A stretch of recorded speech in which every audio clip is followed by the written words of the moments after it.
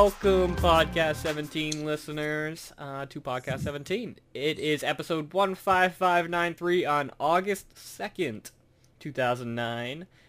Sort of a short show today. Not a short show, but I'm almost melodramatic show. Later on, we'll be having Campaign Junkie from Radiator on, but he's not going to be showing up till 11 o'clock. So you got to listen to us for an hour before that. So yes, but don't just tune off because we're interviewing him again, because we're going to do it right this time. But you're going to do it right this time. Yeah, I'm not going to ask him knock jokes. We're going to actually ask him questions about his mod this time. So stay tuned. Yeah, exactly, because he just released what was the newest one called? Radiator 2, Handle with Care. Handle with Care. That's right. A very, in my eyes, a better version, but I only say better because the story was phenomenal, not because the gameplay was better, because the gameplay was actually very frustrating. So. Yeah, I actually liked Handle with Care better than Polaris, but also this week we have Phillip, and I want to know, Phillip, did you actually play any of the Radiators yet? No. Hello, listeners. I played the first one for 10 minutes, and then I got neck ache from looking up at the sky for too long. And Just to elaborate, you weren't supposed to look at the sky. You were supposed to look at the screen. I did, but I put the screen on the ceiling because I felt that would recreate the atmosphere so much better. And I took it outside, and then when it started to rain, it really just blew me. So I only played for about 20 minutes, and then I stopped, I'm afraid. So you didn't start up Handle with Care? No, I didn't. I have huge respect. I have huge respect for what other people do, but regular listeners will know that I'm just interested in Half-Life, and I'm not even interested in mods made on Half-Life. I'm interested in Half-Life, and if it's not about Half-Life, I'm not interested. You really should have a go at it because it is phenomenal. I think I'm sorry. I'm not dissing the mod at all. It's just like saying you really should try crack or cocaine because it's great, or you love. No, but listen, I mean, if you love classical music, do you tell somebody to listen to country and western or punk? Each of them have their own, feel, and if you don't like it, you don't like it. That doesn't mean to say that classical music or punk is horrible, just saying that I don't like it. And my time is limited, and I can't do everything you want me to. That is to say that country and punk are terrible, and that if you're not listening to classical, then you have a problem and you should be smacked. But I wouldn't say this is classical. This is more like pop music. Well, I'm not making the comparison between the mod and the type of music. I'm suggesting that we all like different things. Yeah. Well, I'm suggesting what you like is shit. And I'm sorry, I've been waiting for so long to say that. I'm saying that I don't give a head crab's fart what you think about my playing tastes. Okay, moving on. Before we go on, we can't agree, though, that research and development was good, right? Yes. No, we can't agree that.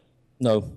I thought you liked research and development. You said it was the best mod ever. It was freaking awesome. It wasn't good. It was freaking awesome. Oh, okay. Yeah. You can't just say good. I mean, good is an adjective for pizza or something. But you just said yourself, it really wasn't the Half-Life universe. You just had a gravity gun, right? Well, there was ant lines and stuff, though. I think it was in the Half-Life universe. I'd say it was. Absolutely. Yeah. I'd say it was, Emanuel. I just figured you'd be a bit irked that there was no combat. No, I like puzzles. I mean, I enjoyed the way, he managed to make you feel as though you were really fighting something, but it wasn't, an actual enemy in front of you.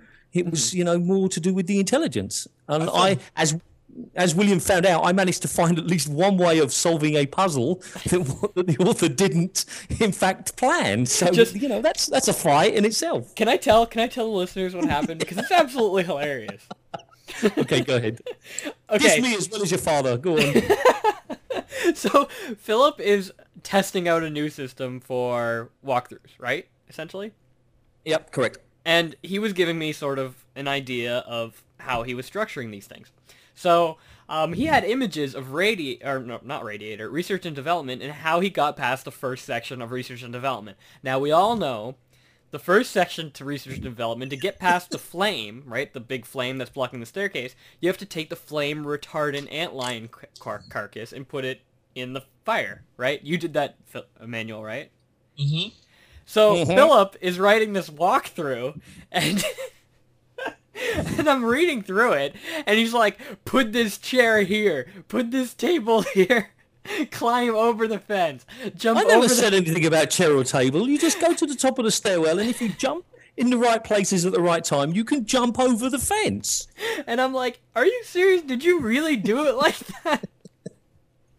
He's like, how else are you supposed to do it? Well, I'm like... But to be fair, though, that you don't expect that from any mod. So you take this bad mod mentality with you when you play it. So you don't expect to be able to do something as cool as put on a flame-resistant carcass, you know? No, but looking back, it was very clear. But you see, this is why I am perfect for beta testing, because, you know, I'm the odd one out, and whatever you expect the player to do, then I don't do it. So...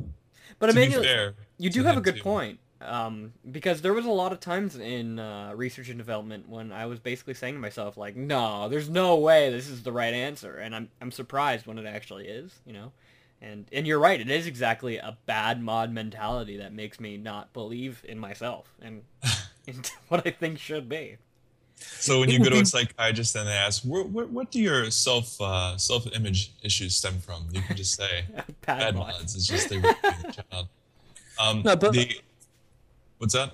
This has been discussed many times before, the idea that, you know, the information we receive from the game, we expect certain things from it. So, for example, when you see the Half-Life logo on the wall, you know that there's going to be some ammo or there's something there.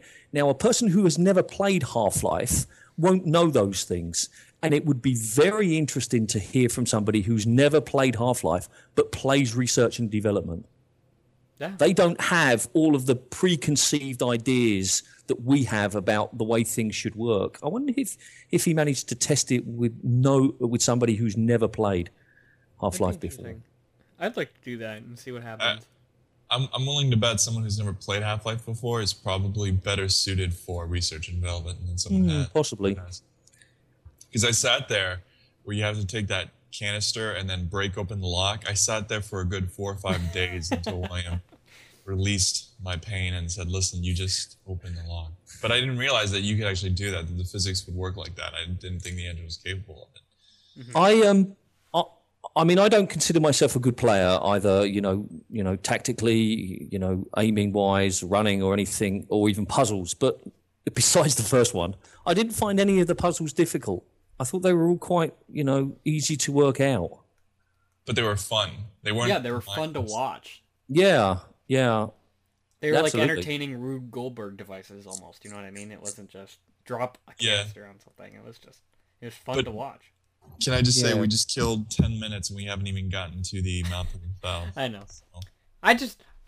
I know research and development. Phil really liked it, so I think this was a good topic. You know, but I in the back of my mind, I was always thinking, man, I bet Phillip was going to find something not to like about this. Why would you say that? Because first the combat, I thought that was going to irk you.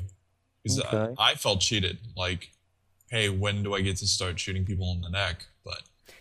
And then I thought, well, you're bound to not like it for that.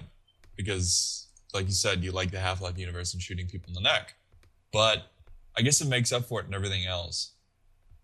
Actually, I have a question for Phillip, but for later on in the show that has to do with combat and maps. Okay. But anyway, moving right along, Podcast 17 news. We have no Podcast 17 news, but Phillip has an announcement.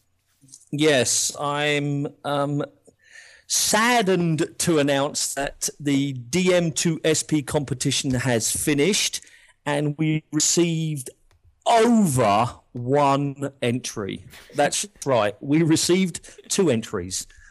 I promised myself I wasn't going to do this, but the community really should be ashamed of themselves because, I mean, okay, it's not the world's greatest idea, but it really had some potential. And when you see the second entry, which is called SP Balcony, I think you'll look back and you'll say, actually, yeah, it really is possible to convert DM maps into interesting SP maps. But, you know, we only got 2 entries, so it's over, it's dead. Domain, I'll probably just let that die, and I'll be running single-player mapping competitions from there on. So shame upon you, community. Shame upon you. Can I have the domain, please? If you want it, yes. Okay, cool. What are you going to do with it? Yeah, what are you deathmatch2spaghetti.com. Mailers can, listeners can just send me spaghetti and I'll eat it. And that's that. I'll take pictures of it and post it on the internet, just like that other site we're not going to go into. Yeah. But I'm a little disappointed because I did play one of the submissions. Someone took the time to send it to me and see what I thought of it, and I kind of liked it. The problem with it, though, is that a lot of these people were botching them because they thought they were on a time schedule. Well, the first one we got was from Da Fat Cat. And he sort of emailed me after like one day and said, have I missed the deadline? And it was like, no, you've got like another 3.5 weeks left. Oh, all right, okay, maybe I'll make another one. And somebody else suggested that perhaps 1 month was too long. And now in hindsight, it didn't make any difference. But sometimes giving people too long is a bad thing. Maybe you should just say, okay, look, you've got 48 hours, make it or forget it. It is. Yeah. That is a good idea. We do that with film festivals, and it really does motivate people a little bit more. Yeah, because you're not worried about quality so much as, oh Lord, I have to get this out before my fail in my life. So that becomes the all prevailing problem, and that's a lot easier to worry about than is this good enough in the back of your head. So yeah, I mean we're not going to get mods like Research or Development or Mission Improbable. So you might, no, not if you've got like a 48-hour deadline. No. I didn't used to, but I used to partake in a mapping contest called MapWars. .net. And you had, I think it was 1 hour. They upped it to 2 hours for specific maps, but it was pretty interesting. You'd play the maps that night. It was pretty cool. You need to bring MapWars back, Phil. Yeah, you do. Yeah, I mean, I'm going to try with the SP competition, see what happens. I mean, one of the mappers that I was talking to felt that it was an interesting competition because it gave mappers a chance to really, take something and then turn it upside down. Mm-hmm. Not just start from, fresh, but actually, a whole new mapping idea. Let's take what somebody else has made or what I've made for a different genre and, turn it into something else. So anyway, it's finished. So. Well, I'm sorry to hear that, but. Wiping my tears, but I tried. It didn't work. And anybody who hasn't failed hasn't done anything. And, I'm not worried about the failing. Because I could be sitting here saying, hey, we had 350 entries, and we've now got 350 SP maps that we didn't have before, and I'm a hero. Now, I'm a zero, but okay, that happens. Things you've already known. Yeah. Life's a bitch, and then you die. Well, moving on to a happier note. Straight from the mother Valve, we got some topics here. Not really Valve related, but the Zeno Clash SDK was released, and this is something that I was looking forward to because I personally love Zeno Clash. Great AAA title, or indie title, developed on the Source engine. So like I said, the SDK is out. You can download it from the ModDB mirror if you click the link in our agenda, and you can also find their wiki and contribute to that or read what other people have contributed to it. Zeno Clash is an awesome mod. They got a lot of good models, really good in terms of melee combat. Can I just say, I don't like what Zeno Clash did, and I don't like what Natural Selection 2 is doing at all. I don't understand why you don't like Zeno Clash because though. I feel like I'm being cheated, like I'm being taken advantage of when mod teams do this. When Counter-Strike did it, they had already established a serious beta and a player base. And you could also play the old beta if you didn't feel like buying the game. Like you can do it with Gary's mod. But with Gary's mod and Counter-Strike, I don't mind. But with Zeno Clash, when it goes straight to, you pay for it, it just irks me. I guess I'm the only one who feels like that. Can you guys fill me in? I mean, I think I've heard about it, but I've never really paid any attention to it. It's just a mod that's gone retail, is it? No. Yeah, essentially. Well, it should be a mod, but they say it's not. It was developed by 2 people, which means it is a mod. But not really. Okay. It's so before it's basically a total conversion, Phil, but it wasn't originally a mod. It was originally a retail game on the Source engine, sort of like Dark Messiah. Okay. But it's extremely abstract. And it's almost about a collective community, all born from the same mother, and the protagonist ends up killing the mother, and the community is angered at the protagonist, and he has to almost journey to the ends of the earth, or the ends of the world, this abstract world, and journey through different communities who share same mother, and find enlightenment, and then come back and prove that what he did was proper and sane, and he wasn't trying to harm anybody, that sort of thing. So, Okay. and it's all about melee fighting too. It's not just about ranged combat. You get locked into this one-on-one battle with people, but you can also have weapons as well. It's interesting. Okay, so why do you feel cheated, Emmanuel? If it hasn't been released as a mod, Well, first let me elaborate. When I say someone came up with a logical fallacy here within the span of 2 minutes, which I'm proud of, but I'm not saying that because it's made by two people, it should be free. I'm saying because it's made by two people on the source engine, it's a mod. I don't care how you repackage it, it's a mod. Unless you are Minley, and it's a mod. I'm sorry. It's because there's no amount of time you can put into it out inside of the span of 3 years or less that would make it anything more than a mod. So. And I think it's better to, I mean, especially with the authoring tools right there given to you by Valve for free, I think it's better to start off as a mod and then get a player base that way, and then go retail. Zeno Clash is a one-off in terms of success because I think Valve is trying to push the SDK, the source engine as a commercially viable thing. So for them, Zeno Clash is great. So is Dark Messiah, because these are using the source engine and not just mods, and they like that, so that means they can sell their tools. But for the player, I don't think it's very good. I'd rather see people, Nick, get a player base. Nick makes a good point in chat, and that's sort of what I wanted to say. Counter-Strike was multiplayer. This is his exact words. Gmod was multiplayer / creative, but Zeno Clash is single player. And he says, which means if they released it and then went retail, there would be absolutely no reason to buy it if you could just play it as a mod, because you've already be playing it. That's essentially the idea. No, it would be actually the logic is wrong. It would be backwards. If it was multiplayer, then why would you go play Counter-Strike 1.0 when you can just sit down and play the arguably cooler ones? Why would you go play 1.0 when you can go play 6.1? Which is essentially, it's the same game, isn't it? Counter-Strike today is the same game it was 10 years ago. Well, yeah, but each game is different, isn't it? You play an SP game, it's the same. You play it once, you play it twice, right. It's the same, more or less. Whereas every time you play an MP game, it's slightly different, isn't it? You've got some noob who's, headshotting everybody or whatever. Let the useless business major in me speak for a second. And when I say, imagine if you played research and development and you only played the first 45 minutes of it, and then they said, okay, we're going retail. Would you pay to play the last half of it? Depends on the price.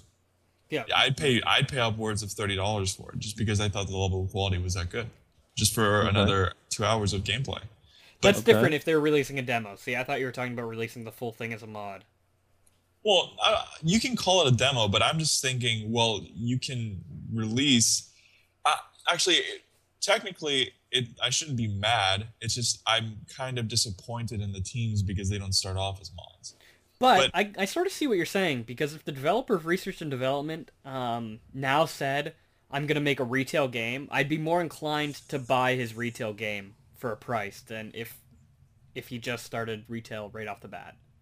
And hindsight is 20/20, I suppose, because now we know about the Valve funding tools. So now we're more inclined to think, oh, well, why don't you go retail instead? I mean, that's a whole other question, though. I mean, are you willing to pay money for something that would otherwise be a mod if the level of quality were to be enhanced? Mm-hmm. And I have to say yes now, because we have so many mods out there that we love those gems shining in the rough. And then you have the question of micropayments. If Radiator was a charge, would you pay $3 for Radiator 2 and 3? I think I would, yeah. I would. I don't want to, but I would. I don't want to either, but like I said, I would too. Somebody's at the door. Somebody's at my door. That's the cue to move on. Yeah. Okay. There is one more straight from the mouth of Valve topic, and it's another Left 4 Dead update, which is no big deal, actually. This didn't even make the Steam RSS, and they fixed the problem with add-on installer failing to install add-ons properly on some versions of Windows. Transition screen now shows campaigns and map names for add-on campaigns. There is one more piece of of Straight from the Mouth of Valve. And let me just find it here, because it was given to me by Dave Traeger, and it was a screenshot of the... William, answer the door. My dad's going to do it. It was a screenshot of the TF2 blog before they pulled down a post, and it was about the soldier update. And how about you just talk, Phil, you just talk about the release list, and I'll try to find this link. Okay, Will. So, releases this week. First up, we have LVL00 Rebuild. This was a mod that I found from a French mapping site. It was never really finished. It was never really named. Excuse me. But I put it up anyway. I quite enjoyed it. I got it. I played for about 10 or 15 minutes. There wasn't really enough combat, so I gave it a maybe. And my 5 words or less review was sugarless eye candy needs some emotion. You agree, Emanuel? It's pretty par for the course for the French to give up halfway through, isn't it? Oh. And it's not anywhere at the level of quality that I would have liked. And it's one of those. It's one of those. They threw some curveballs, and I'd like to see what they would do if they knew what they were doing, but they didn't know what they were doing, so I don't want to play it, kind of thing.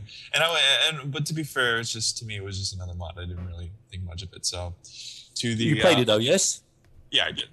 Did you not like the outdoor section? I thought the indoor section was a little bit tedious, but the outdoor section, no? To be honest, once I got to the outdoor section, I stopped playing. So. Okay, so you didn't finish it. Okay, no, I did not finish it, Philip. All right, okay. Moving on. The Great Escape.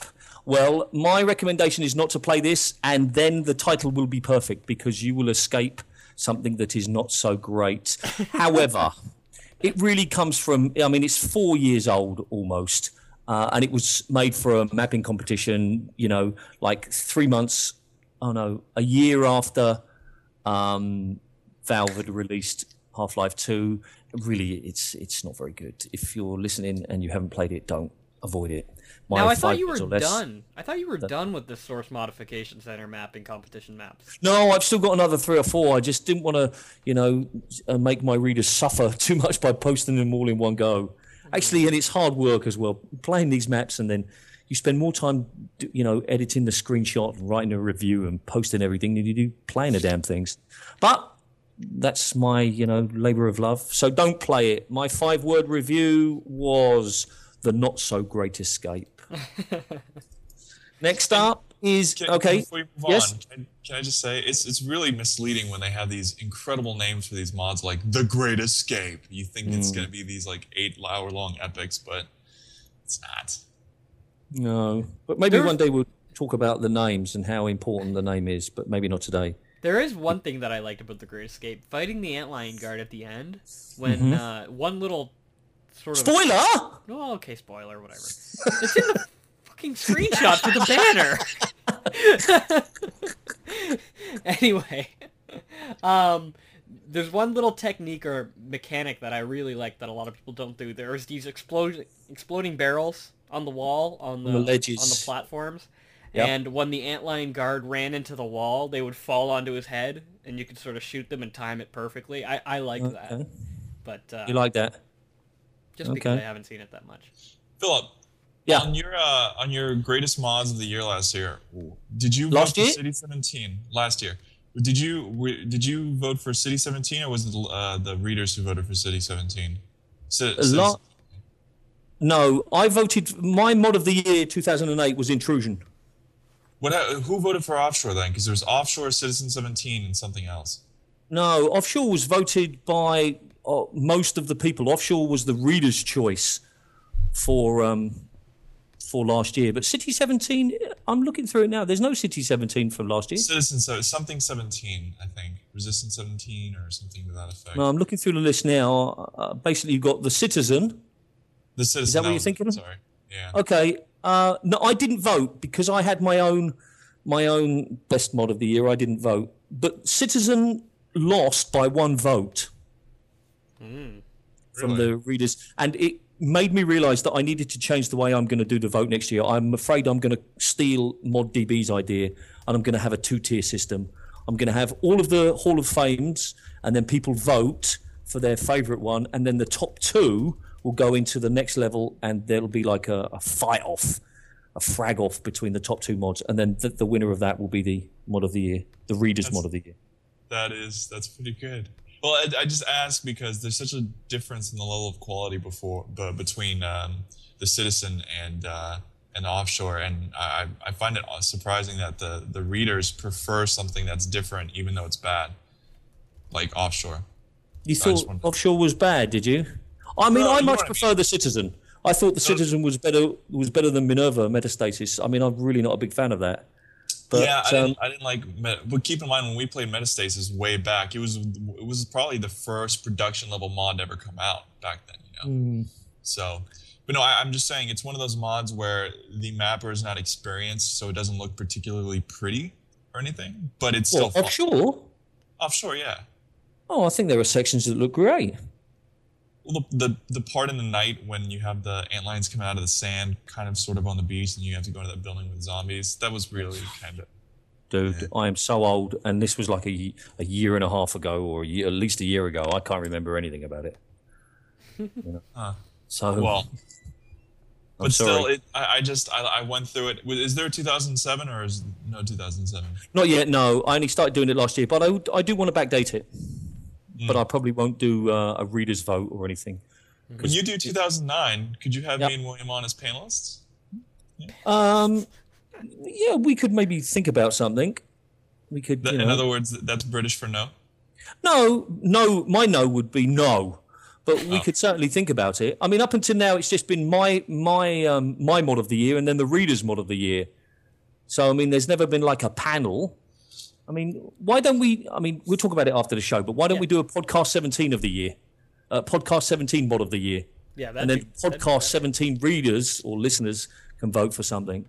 That's going to get rough, because then we have multiplayer mods to think about. Well, we just do the SP ones for the PP site. Anyway, let's talk about Physics Drydock.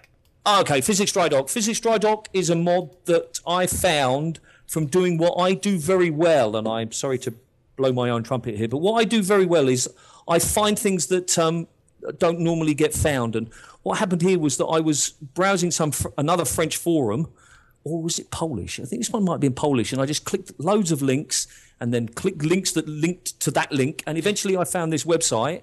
And I looked down the side, and nothing was listed as SP, but I found these DM maps, and they looked quite interesting. And I read on, and I translated into English from French, and it said that it's possible to play them in Half-Life 2 and Gmod. So I downloaded this and loaded it up, and I had a lot of fun with it. It's not a traditional mod where you start fighting. It's much more a case of you start and there's nothing to do until you press the buttons. And then when you press the buttons, you have certain physics events or actions that happen. And if you've sort of seen the screenshots, it's not just like, something collapses or something explodes. You get this like big UFO coming over, and then this Borg-like cube and magnetic metal objects lift into the air and disappear, and the dry dock explodes, and then this huge chain gun can come out of the water, and you get a gunship come down. And I just thought it was fun. Really creative. Well, yes, it was very creative. I can't imagine what Nick was thinking. We were sitting in Skype when we were playing through this, and I went through it first, and I was making sounds like, that's cool. Mm-hmm. And then he goes through and plays it, and he just, wow! I mean, this is so cool! So Nick must have thought we were playing completely different things. I did not find it the least bit interesting. I liked it. It sort of told me two things. One, the source engine, physics engine, is extremely powerful. Two, it's extremely difficult to build actual buildings out of physics objects. Because if you noticed I don't know, Philip, did you try climbing the actual dry dock and going on top of the roof? You got stuck to a lot of things. No, I tried climbing the crane. You can climb the crane. Yeah, and use the crane. Oh, you can use the crane. See? Do you remember we did the same with the curse? Like we got like the pre-release build, and it was like, wow, I just got bored of using the hand, and then you said, yeah, but you can swing the mace around. And like, what? Oh my God, I'm It's so the same crane in stupid. Half-Life 2. You happen to use the crane in Half-Life 2. Oh man. And then you can like pick up containers and stuff and drop them on the dry dock. Oh crap. All right. I'm an idiot. I shouldn't be running a website, should I? I should just be some. Where's the scientist sound? Yeah, we need a scientist sound for that. Hold on a second. All right. Okay, so what you get stuck to stuff on the roof, do you? Yeah, if you climb up, because they're all physics objects. And like I said, that's sort of the second thing that I learned. Because I was talking to Nick, and I was like, wow, wouldn't it be great if people really took this into consideration and started making full physics maps like this? I know it would take a long time, but it'd just be so awesome if you could just sort of do a red faction type thing.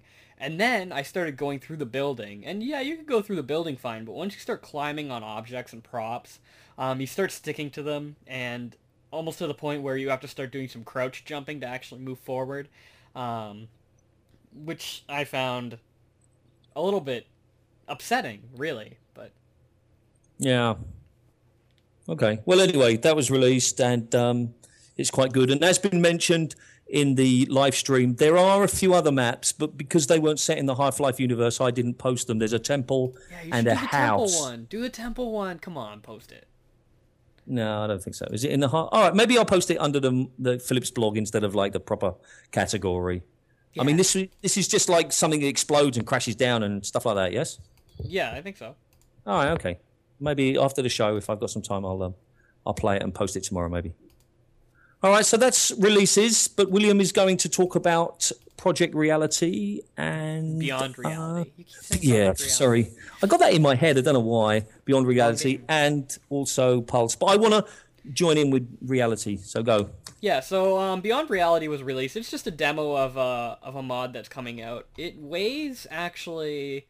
what's the size? 114, I think. Yeah, 112 megs, and it's not really justified. But the demo will sort of take you probably about 15 minutes to play. The good thing about this, though, and I was telling Emanuel, is that every single weapon was replaced. Every single weapon sound was replaced, and they do actually a pretty good job. These are actually some pretty good weapon replacements. So if you like that sort of thing, check out Beyond Reality.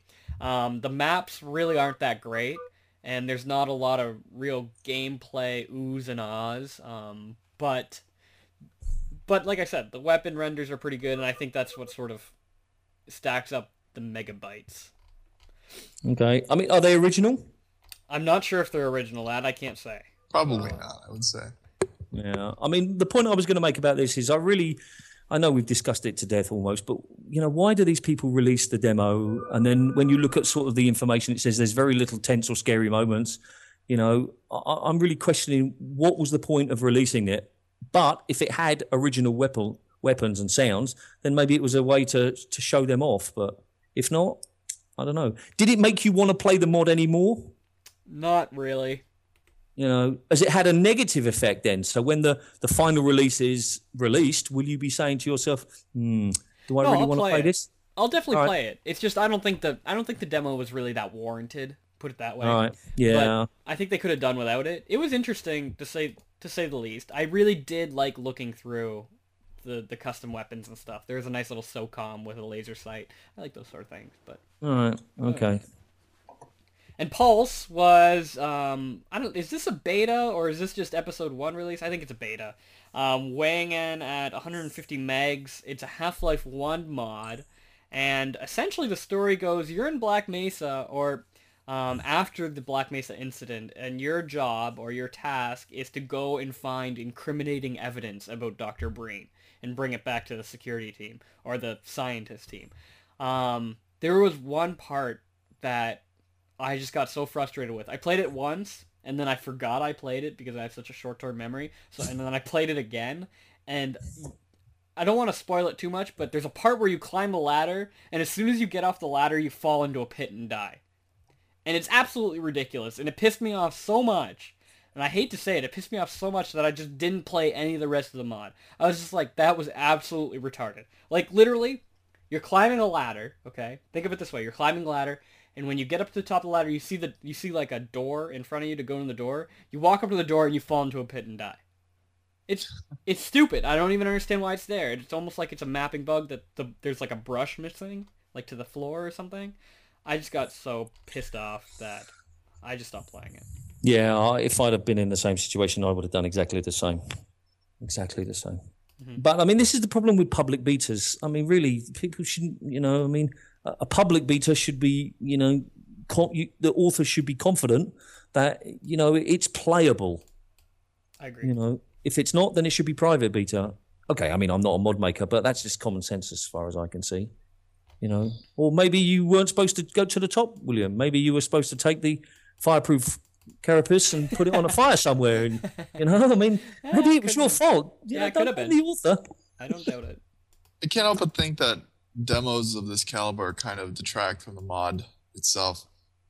Using what we played in the past few weeks as an example, it just seems like if you release a demo and it's not amazing, then you're just kind of shooting yourself in the foot. And even if it was amazing, then you're just really taking away the ooh and ah factor when you find a good mod that you didn't expect. So I hate to say this, but I agree with you, Emanuel, and I hate agreeing with you because that scares me. But a few years ago, I used to be a really big proponent of making demos. Get those demos out and convince people that you've got a great mod. But with mods, I really don't think you need it because people aren't paying for it except with their time.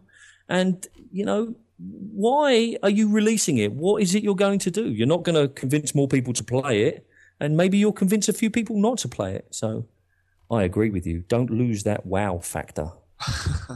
Yeah. Anyway, moving on to the updates. Emanuel, take us in.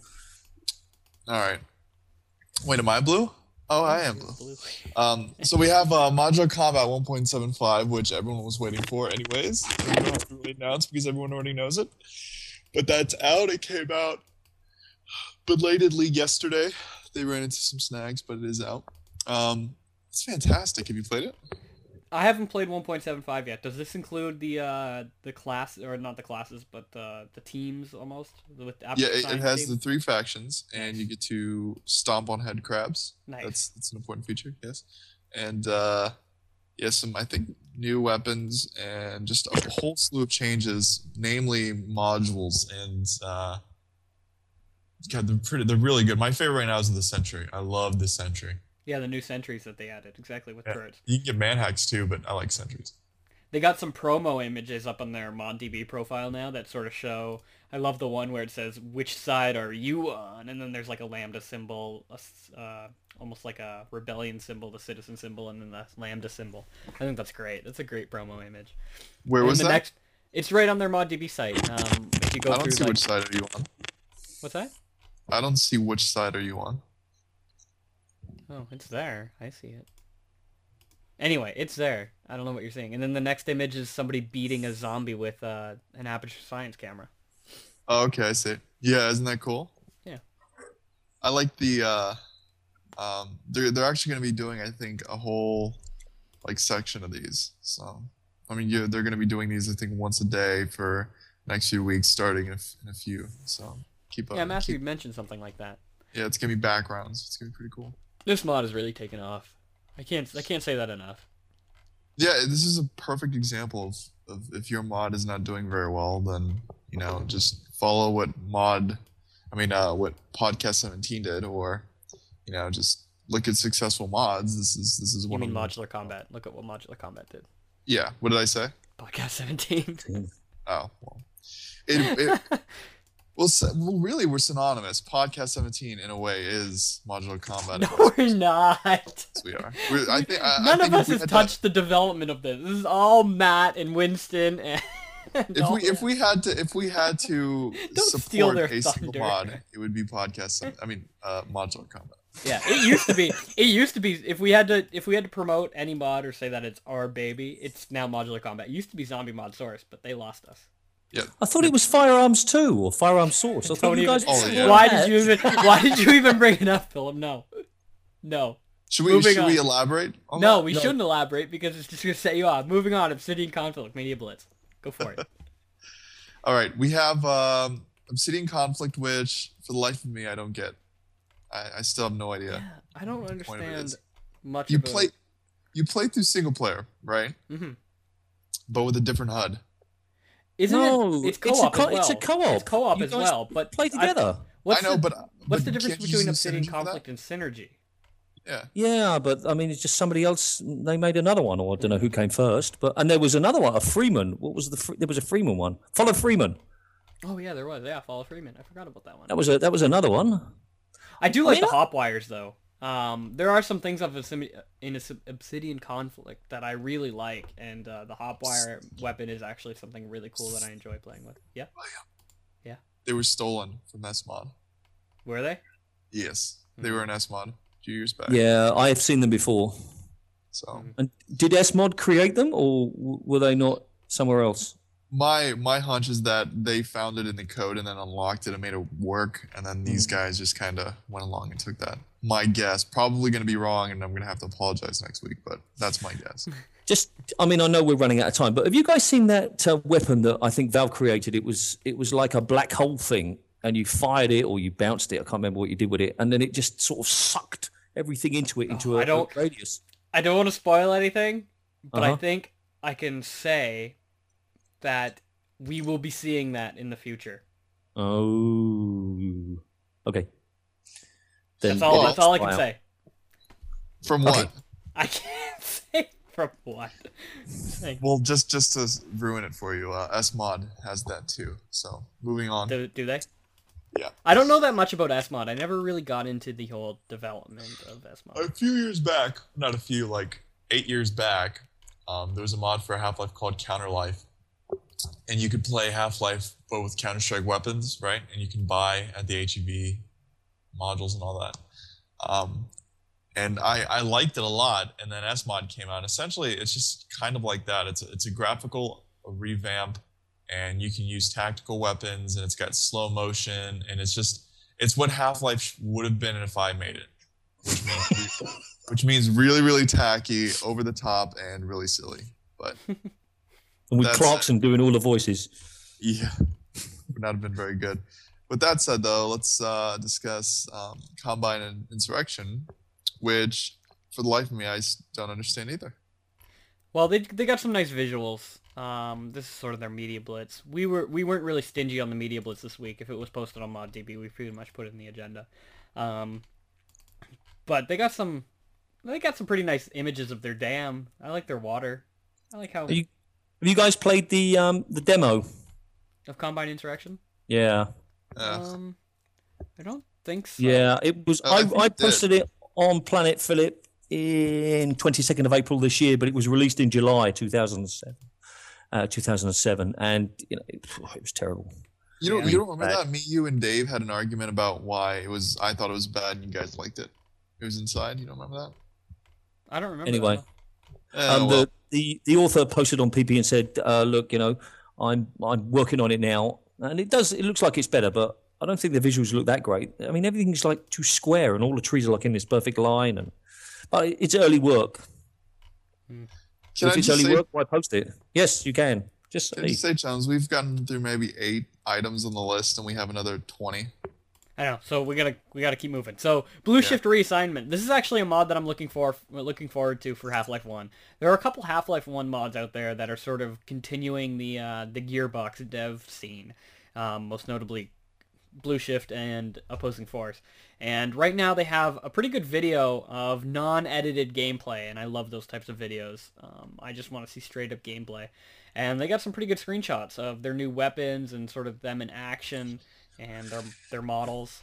So I'm looking forward to this. This is something that people should probably keep their eye out if they like the original Half-Life scene. Can I spoke to the author this week who wanted me to put it on PP, but I declined because it was still in dev. But exactly what is it? Are they remaking Blue Shift and then just upgrading with new weapons and textures, or are they adding new maps? I mean, I don't understand what it is. It sounds like from their summary, it says a modification with goals to improve and enhance the gaming experience. Yeah, I read that. Blue Shift. So, and some of these screenshots are from Blue Shift. Like, I recognize these areas. So they have to be from, like, it has to be from Blue Shift. They might just be doing like a model replacement, a sound replacement. Yeah. Almost like what Thomas did. Tom did. Yeah, my notes, that's what I was going to say in my notes. We need Tom here because somebody needs to explain to me why somebody would go to the time and effort to do this. I mean, I know Emmanuel wants us to move on, but maybe we'll talk about this after.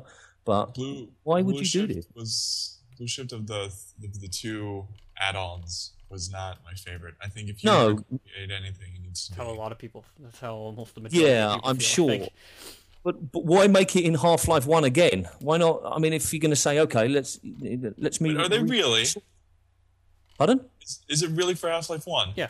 Yeah, and you have to have Half-Life 1 and Blue Shift. I don't understand why you need both as well. On that note, moving on, there's no reason then to even mention it.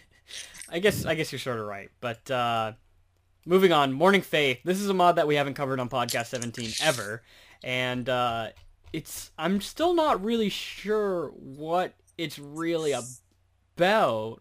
It says it's lack of run and gun, and instead of giving the player an arsenal of guns, they have to use their surroundings to advance the game. So it's more of a puzzle game, and they got a really awesome playtest video from YouTube about sort of their puzzle system and their object description system, as they call it, which I thought was already implemented into Half-Life 2. But expect a puzzle game from this team, and but I don't understand their slogan. This is where I get confused. It's called Holy Chow. It says Holy Chow. If it doesn't run away, it's edible. Like, what does that mean? It means you can eat it. That's what edible means, William. Does it have a different meaning in Canada? Eating mod though? Like what? I don't know. I didn't like the video, to be honest. Can I say why, Emmanuel? Do I have your permission to speak? Of course. Okay. I watched the video and the screen came up and says, I shouldn't jump down there until I know how deep it is. And there's something about that is not right, because I wouldn't say that. I mean, I'd say, what the heck? Let's just jump, see what happens. But the point I'm trying to make is that I don't like it when a mod tells me what I need to think. Do you understand what I'm saying? Mm-hmm.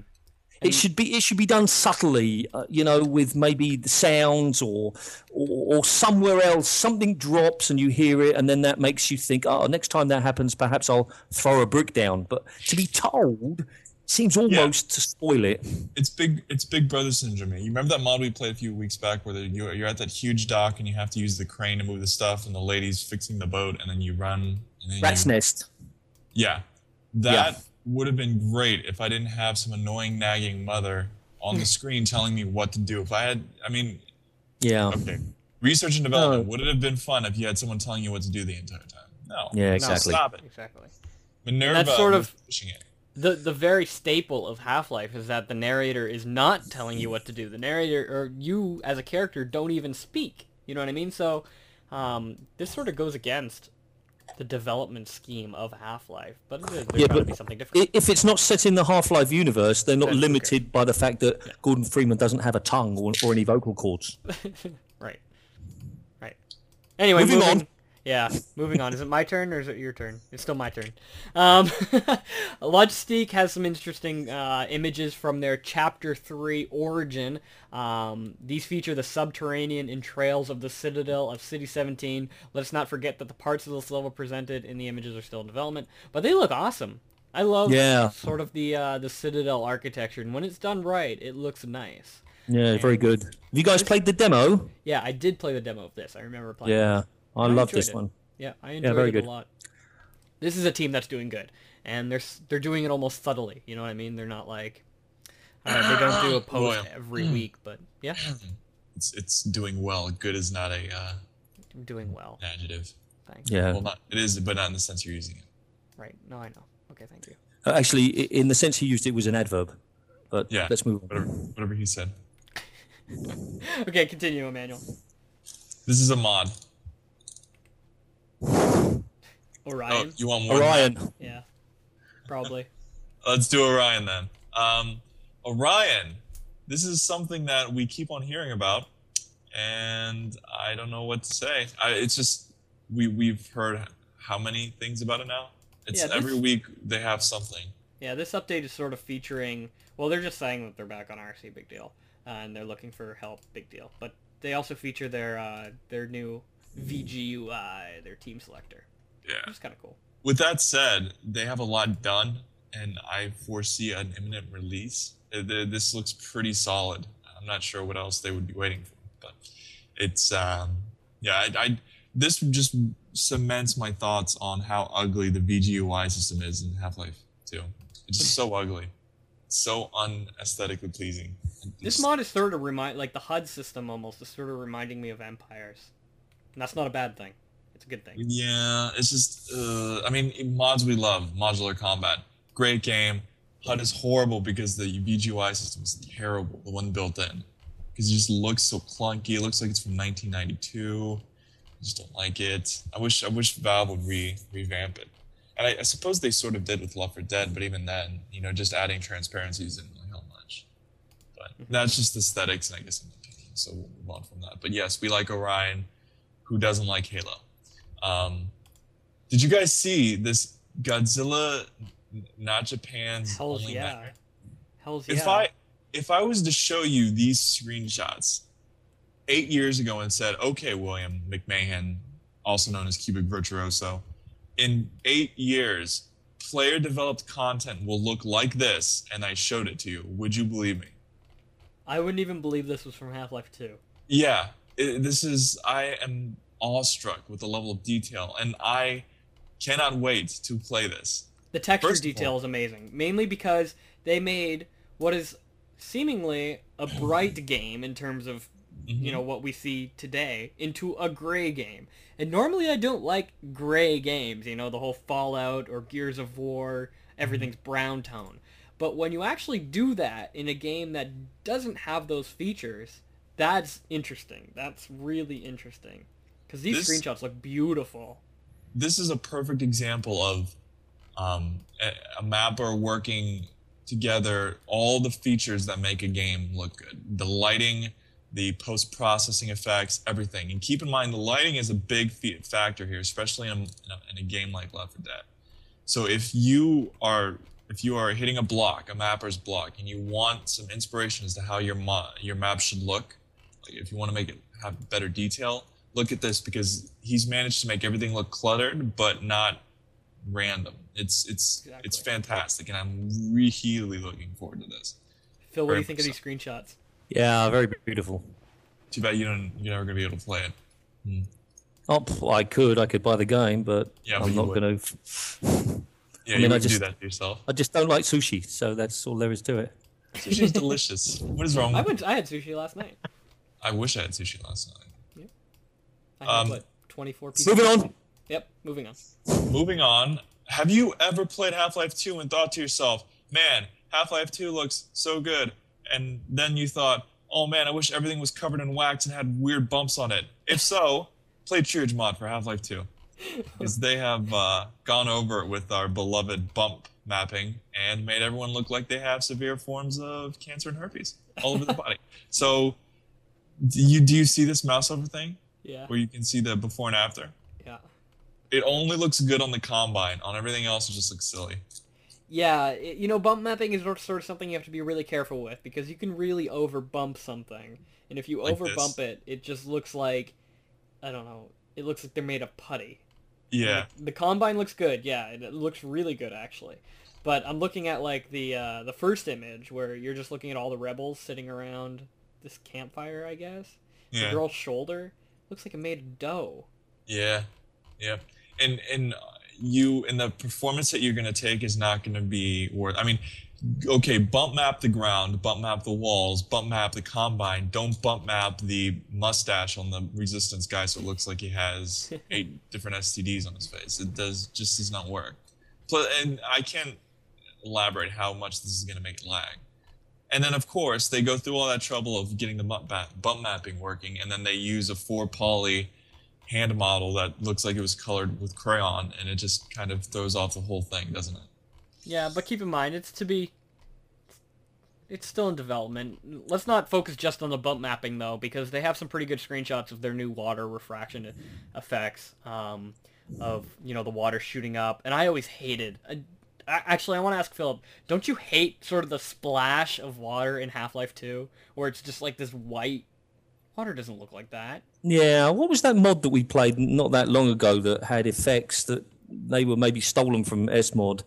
But those effects were quite good. And I think City 17 Episode 1 has got some new water effects as well. New water effects as well. You know, I have to be honest, these things really just I think they only generally appeal to other mappers or other modders because, I mean, I'm not interested in whether, there's bump mapping or not. I just want to play something that's fun.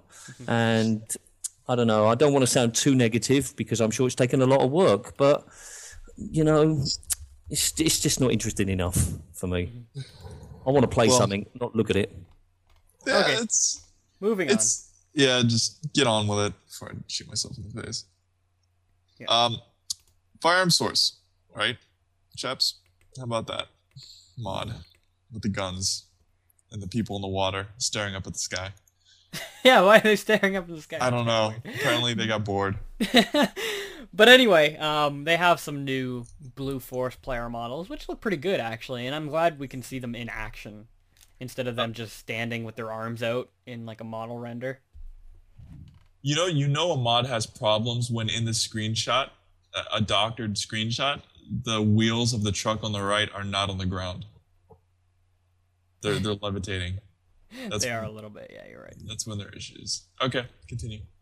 But moving on, my turn I guess now. The Lost World Source. I haven't heard of this mod, and they did a media update. They got some renders of their dinosaur, and they got some renders of what they call the cage. It looks interesting, I guess. I don't see anything that pops out at me, but I don't know. We'll see. Jurassic Park. They're copying Jurassic Park. I don't know. Will they get hit with a cease and desist? I don't know, but don't you think that this would be more fun as a co-op than a multiplayer? I mean, if we all could rush in there onto the island and, frag a few Tyrannosaurus T-Rexes, wouldn't that be fun? Cool. We always have a promise of a good dinosaur mod, but it never follows through. Yeah. That's why I'm looking forward to Orion. I want to shoot some dinosaurs in a source. I've never been able to do that in a Half-Life mod. All right. Okay. Maybe somebody needs to make Barney the dinosaur mod. All right, moving on. And before we move on, Robert just came on, and we're going to add him to the call here. No. Hi, sir. Hi, Robert. Hi. Hello, Robert. Hi, Rob. Hi. Hello. He's just in as bad a mood as I am this morning, so this is going to be good. We're going to feed off each other's negative energy. We're just finishing up the Media Blitz, and then we can get into your interview, all right? Okay. He wants to go back to sleep. Yeah. Along with me. Moving on, another Left 4 Dead, Dead Before Dawn campaign update. They have some pretty cool footage of some players fighting in a mall. And this trailer is actually really funny. Valve actually emailed them with a sound recording of Francis saying, "I hate malls." Yeah, exactly. Do you see it's like a commercial for a bookstore, and it's like, books, get your books for 50% off. It's just funny. Yeah, this is one of the things you're going to have to watch. You can't just take our word for it. Do watch. Exactly. So I think we'll leave it with that. Just watch this trailer and be amazed. Insurgency has a quick little update. They have a new sniper rifle scope. Actually, a couple new sniper rifle scopes and some new iron sights, and they have videos for every 3 of those. So Insurgency is a mod that we're going to be covering in a lot more detail in the near future. We're going to probably do a feature on them. Yep, you're going to get a censored, beaten down version of what it originally was, but hey, you'll get it. Now, here we go. This is a mod that I was looking forward to playing all week, but I haven't played it yet. But something that we haven't covered ever on Podcast 17, and it's called Perfect Stride. And version 2 is coming out, but they already have sort of a demo, or version 1, up on their site. And what it is, it's a momentum mod. I don't want to say it's like Creed's, but it almost is like Creed's, where you have to rely on your own momentum to jump through the puzzles and collect almost like coins or these blocks and finish up the course. I love these types of things. I know you hate them, Emanuel, and if you watch the demo video here, I'm just so excited to play this. I like there's precision. a few... Go on. You haven't played the first one. I played the first one a year ago. Did you? It was released a year ago. No, I know it's really old, and I've never seen this mod ever before. Podcast 17, first with the news. A year No, ago. well, I'm saying this update is Oh, they're coming out with version 2 soon. That's what the media. I know, but I can't believe you haven't played the first one. It's more like Sonic the Hedgehog in 3D. Is it? Yeah, it's hard. I mean, I'm a crap player, and I admit that freely. But I found it really hard. I mean, I couldn't get past like the first half of the level. Do you like it? Did you like it? No, I didn't like it. Thank God. See, I was gonna say there's moments in my lifetime where I feel utterly connected to another human being, and I think when I play this, me and Phillip will be on the same wavelength, and we'll just feed off each other's just anger, and we're just gonna write down mean things and then say them on the podcast, and it's gonna be great, and I can't wait. Why didn't you like it though? Besides you being a miserable bastard. I played 3. I already spent years and years obsessing over a movement. I don't ever want to do it again. All right, let me clarify. You did play this, didn't you? You're not giving me the stuff that you did like earlier about the Great Escape or the other thing. No. I played it. I did play the Great Escape. It's just I stopped. I mean, why would I play something I don't like, William? No, but I'm checking because, earlier on it was like, yeah, I played it. Oh, but wait, I didn't finish it. So you played this. How far did you get in Perfect Stride? How far? It doesn't matter. Yes, it matters. No, just answer the question, damn you. If you have a bowl of cereal and you take a bite of that bowl of cereal and you realize there's little turd nuggets in it. This episode is full of analogies. Alright, so what happened is you started the mod, you pressed the forward button, and then you stopped it so you can say I played it. I played maybe 30 minutes of it. Alright, fine. Was that so hard, Emanuel? Why can't you just answer the simple question? Because it doesn't matter. For crying out loud.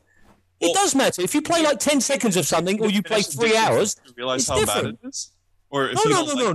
I agree with you. I don't like it. But you can't play something for 10 seconds or 30 minutes and say it doesn't matter how long you've played it because I know.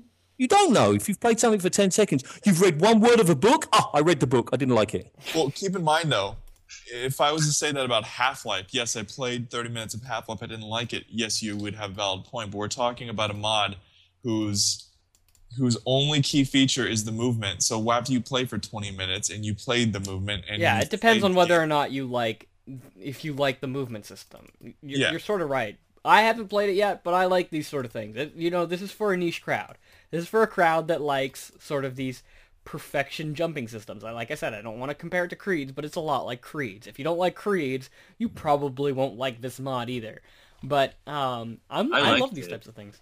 Have you played it? Yeah, well, I didn't think it was fun, but I liked it. Mm-hmm. Now, did they actually code their own momentum system? Does it feel different?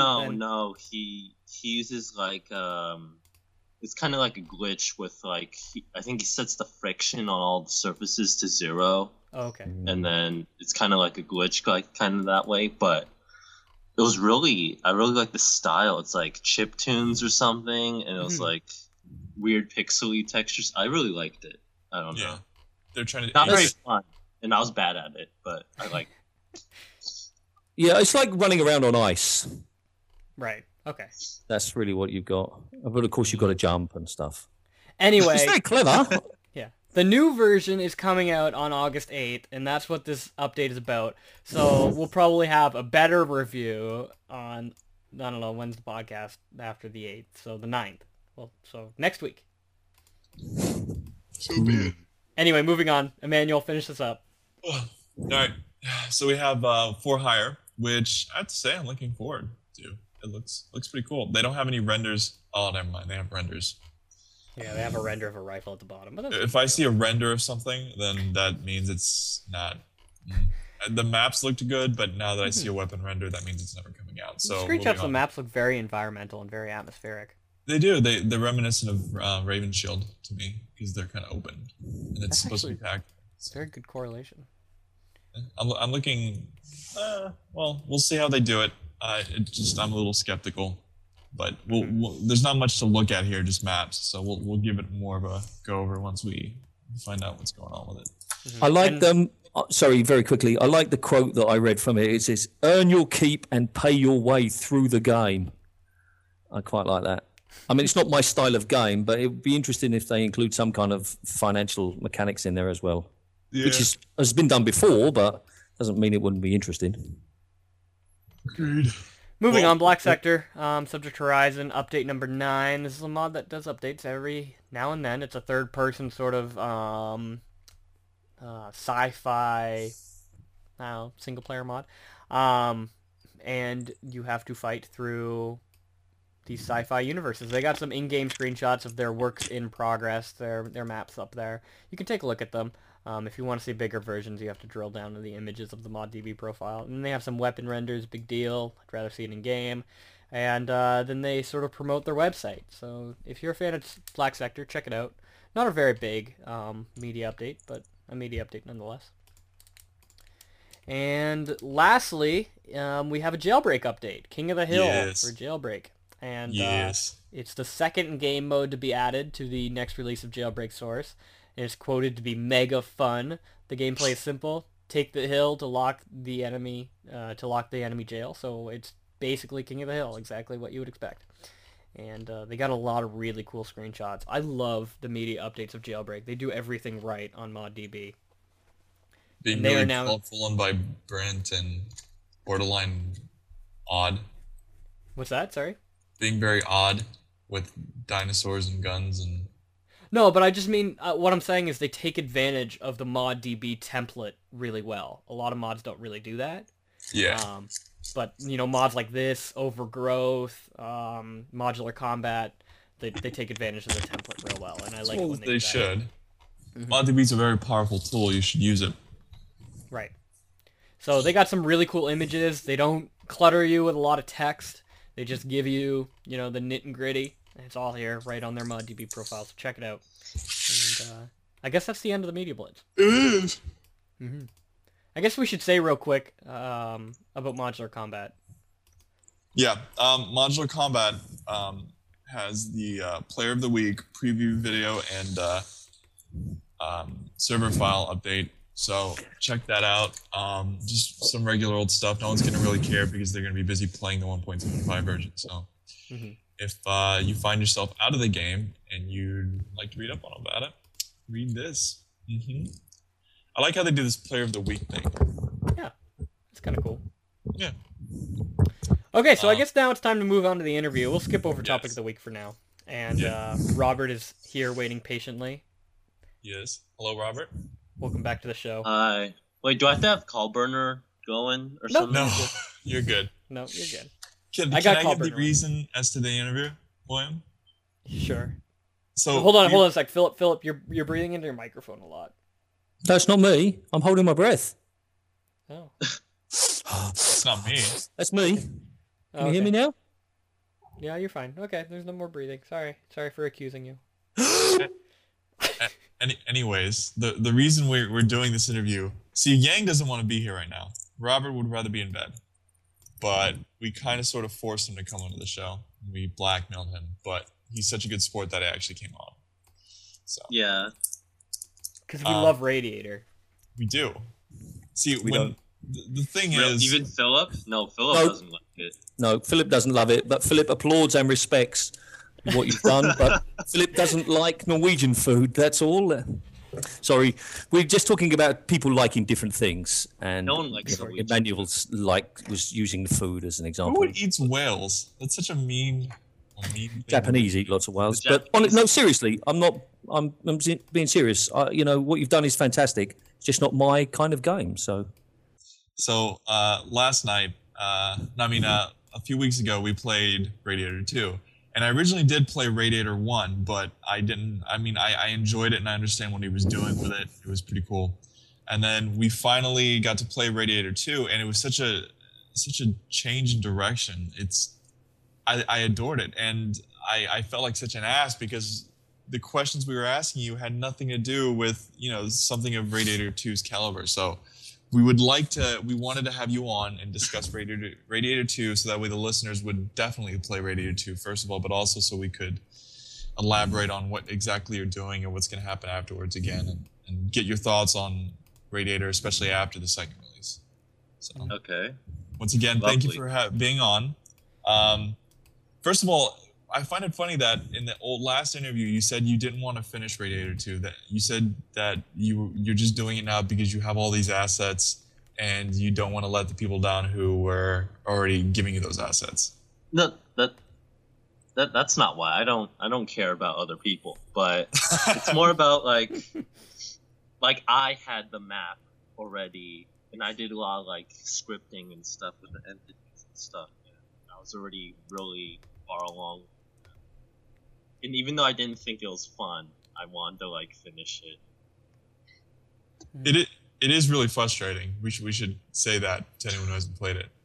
But it's frustrating in a good way because you feel like you're advancing. You do go through all the motions. Before I get started, William, do you have any questions? Yeah, I have two main questions. Radiator 1 Polaris was, about a relationship between two people. And that was good. However, I didn't feel as strong of a connection between me and the characters as I did in Handle with Care. For example, the narrator, I felt sympathy for her going on a date with this guy, but I didn't feel as much sympathy as I did for the two guys in Handle with Care, because when I was losing or when I was winning, I really felt bad for those characters. What sets Handle with Care apart from Polaris, in your opinion?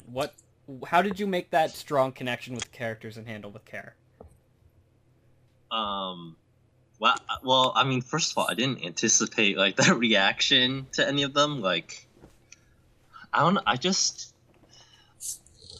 make my characters like I wish I had like specific techniques or something, or I wish I anticipated this like reaction, like people, like one person on ModDB said it was like changing their life or something, and they wrote like 2 paragraphs on how it was like just amazing, and that I don't know where that's coming from, honestly. I wasn't sure if he was being sarcastic or not. It didn't really make much sense to me. No, I'm not going to say it changed my life, but I remember playing it and I was taken aback. I had to stand back and look at it and think, wow, that was out of left field. I didn't expect that. I'm not going to say deep because it's a game. I don't want to sound pretentious, but it definitely was a lot. It had a lot of, I'm lost for words. I don't know what I would call it, but substance. It was very substantial to me. So I just can't like divorce myself from it, is what I'm saying. Like I've dug myself in this hole and I can't see the hole because I'm in it. That's true. You're doing something extremely powerful, and I want to sort of know if you sort of had the intentions of doing something like this, because gamers can become immersed in a video game much more than they can become immersed in, say, a movie or a book.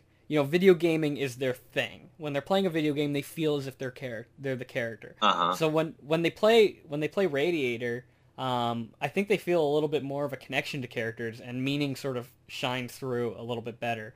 Did you ever think something like this was going to be happening? Because you were doing something incredible with the Half-Life engine that I've never seen anywhere else in gaming in terms of development.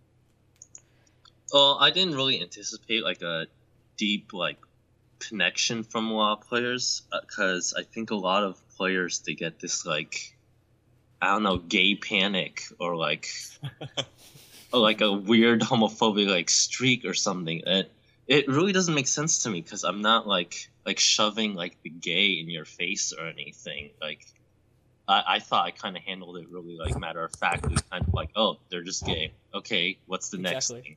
Yeah. But I don't know, some players got really caught up on that, and if you go to like my forum or like the liner notes or something, it's a lot of people, like the discussion mostly focused on like, why did I make them gay? Why did I ruin something that could have been good by making them gay? And that's par for the course for the gaming community. You put all this time and effort into something, and you meticulously craft it, and the conversation is stuck on LOL faggots. That's all they could get their little minds around. Yeah, I'd be okay if the conversation was like, this mod sucks, it's not fun, yeah. Blah, blah, blah. That's a little more like valid and stuff. But this was a character detail. I don't know. Whatever. Speaking of irrational hate, did you purposefully make the other guy really annoying, or was I just irked by him? Because he annoyed the crap out of me. I did not like him one bit. Well, I don't know. I guess I'm really good at making annoying characters. I don't know. People don't like the therapist either. Yeah.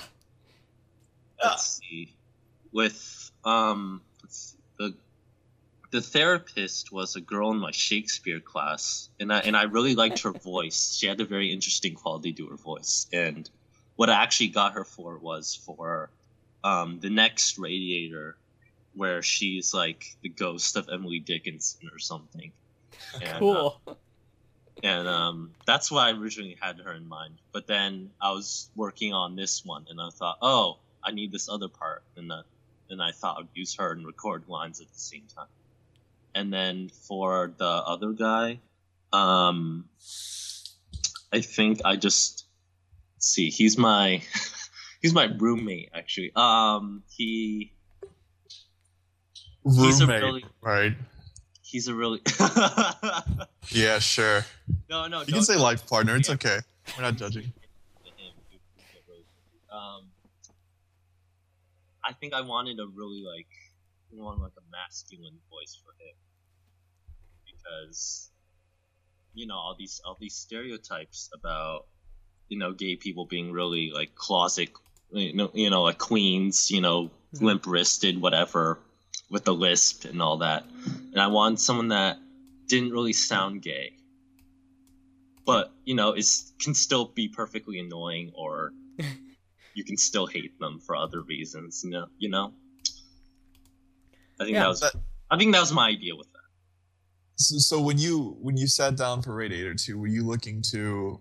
Was this the point of the story for you? Was the character development the prime thing, or was it just something that kind of came along on accident? Well, what I wanted to do was, I was playing Half-Life 2, and they have those little nooks, with the little Lambda logo with the supply crates there, and they're always like in these weird like on a ledge, or like under a bridge behind a vent or something. Yeah. And then from like a narrative point of view, you have to wonder who lugged a crate up to this ledge just to put it there, and then spray painted something there. That's kind of weird.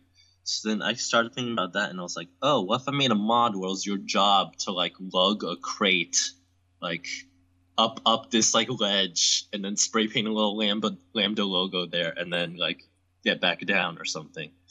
Because I thought that was a little weird. But then I realized I was breaking my own rule of not using City 17. So then I took it out of the Half-Life 2 universe, and then I tried to abstract it more.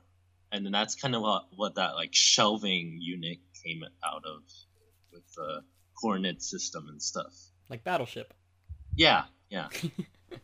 Were you surprised by? Well, first of all, am I wrong in thinking that Handle with Care was more, I wouldn't say successful, but more downloaded and more appreciated by the players? Am I wrong to say that? Yeah, I got more website traffic and stuff, so I would say. And I think some magazine contacted me about putting it on their CD. So I think it's getting more play, yeah. If you were to go back and think about 1, 2, and 3, would you have pegged 2 as the successful one?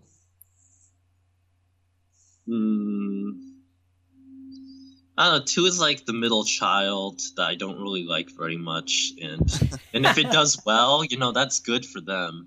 And I don't hate them. I don't hate the middle child necessarily, but I don't know. I dislike it a little. I don't know. I'm really conflicted about it. As a developer, you're a little bit unique in that you're creating a lot of things, so you almost have a persona to you. Do you feel as if you, as a developer, are being typecasted into developing almost mods about life? Or do you feel like you can break out of that shell in the future and maybe just create a run and gun shooter if you wanted? I was actually thinking about that the other day. I was playing research and development, and I was like, oh, this is kind of cool, but he didn't. It was put together really well, but I think I like more narrative, and I really wish he put in a stronger narrative or something. Well, that's your style. That's what I'm saying. Do you feel as if you're typecasted into something like that? Yeah. So I think yeah, I was kind of thinking about making like kind of like a side project apart from Radiator, which is like, you know, the traditional Half-Life, you know, you kill combat and then you climb a tower or something. And yeah, I was thinking about that with like a stronger like narrative presence.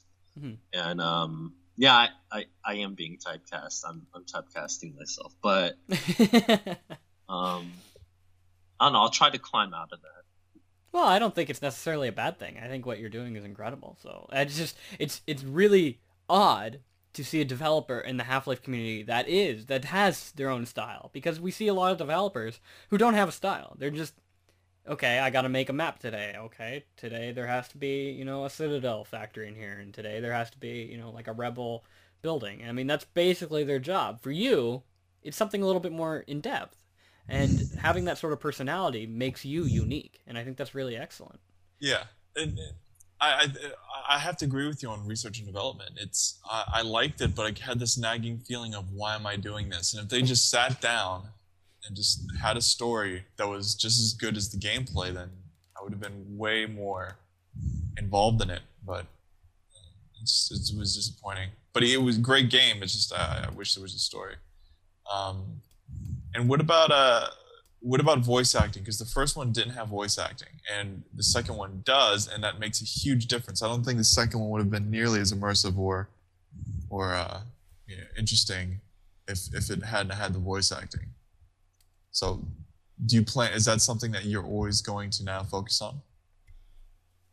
It was so much work. I don't Really. I don't like it.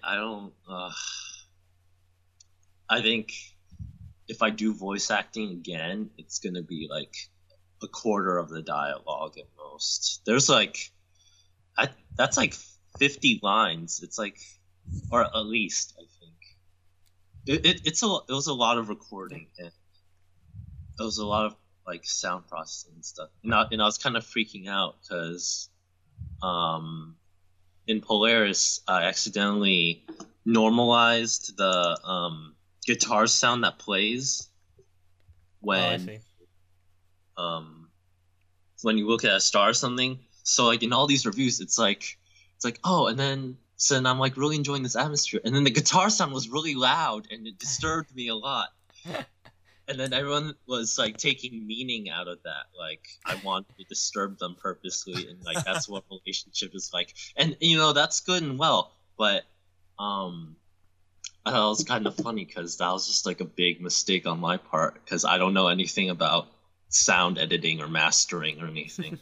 So I learned a lot from this. Well, we just have to answer your question. No. You are going to do it though, even though you don't want to, right?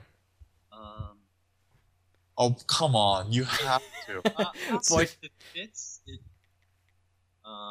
Well, some guy volunteered to do voice acting, and he already has like a setup and stuff, so I think I'll just use him in the future. Even poor quality voice acting, as long as they're good actors, is okay. It just no. I would rather have text. I really like text. Oh. That's one of my missions with Radio. I'm gonna make text respectable in the mod. Minerva would have been great if it had voice, and No. Sorry. Phillip, I could hear him rustling in his chair. He's ready to say something. Oh my. You, Phil. Oh, okay. Minerva was the only mod that I ever felt did text well, because it managed to integrate it into the story and the situation. And I can't recall a mod that has done it in a better way, because all the rest of them, it's just text on the screen. But here it was part of your display, you know, because you were like the Metro Cop or the Combine guy, whoever you were, and that was part of your, you know, helmet. But for me, text on the screen is like the biggest wake up for dropping me out of immersion than anything. Yeah. Have you played Intrusion? Intrusion is a single player mod that came out last year, and basically it has text on the screen, but it's actually on the wall. And I know that's been done lots of times before, but basically you're following somebody. And I felt that was a really good storytelling technique that It used text, but it didn't use text, if you know what I mean.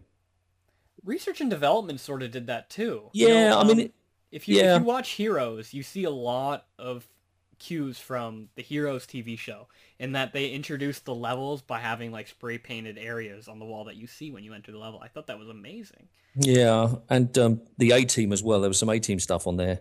Mm-hmm. Yeah. But my point is that text on the screen ruins immersion for me because it makes me remember I'm playing a video game. So I hate that word, immersion. Okay. Oh, come off it. That's the whole point of Radiator 2, isn't it? I mean, take whatever meaning you will. I mean, but I mean, personally, I really, if there's a really good game design textbook called Rules of Play, and if you ever get a chance to read it, there's this part in it called the immersion fallacy, and it's basically about how a lot of people have this idea that video games should reach this like pinnacle where it's like a holodeck or something, but that really isn't the aim of games. The textbook argues that is, and I don't know. I agree that I subscribe to that field of thought where immersion is just a stupid word that people use when they don't really know what to say about it. And it's really non-specific, and I don't like. That's a cop-out, though. It depends on the type of game. When you play a Metal Gear Solid, for instance, Metal Gear Solid 3, the whole point is that you're being told a story. And when you read a book or when you watch a movie, you're not supposed to feel like you're sitting in a theater. You're supposed to feel like you're partaking in the story, like you're not a character, but you commiserate with the characters and that you're there. And in some games, that's part of the game. Granted, Mario does not have immersion. It doesn't need to. There are plenty of games out there that don't need it. Peggle does not need immersion, but I think when you're playing something like Radiator, I felt like I was being immersed. Maybe not in the sense you're thinking of it as, but you commiserate with the characters in the same way you would commiserate in a story, and it drives you. It's a driving force. So I'm sure the book brings up valid points, but I don't think the author has much in the way of saying anything other than games should be fun. They shouldn't be immersive. But then, like what creates immersion? You know, like you're just it's more like vague, like like gameplay. More like characters. You know, you need to be more specific. You need to like break it down into its parts. And when you say like this game is immersive, you need to. Okay, well, first of all, that's kind of creating this idea that games are kind of like a narrative structure, which I don't necessarily agree with, despite my work. But yeah, it's kind of weird how my own like opinion doesn't fit it. But I think I'm kind of part of this school of thought where it's like games are systems that you interact with, not necessarily stories. And when you say immersion is based on a character, or whether there's on-screen text or voice acting, you know, that's narrative. That's not immediately important to the game. What's really important to the game is the mechanics and the flow and the pacing of the challenges you set. And that's what creates immersion, if you want to use that word. What I'm talking about here is feeling that I am part of the game. I am the character. And when I play, I don't know, Sonic the Hedgehog, or I play Trackmania, I know I'm not. I'm not part of the game. I'm interacting with a system, as you call it. But when I play Half-Life, I am Gordon Freeman.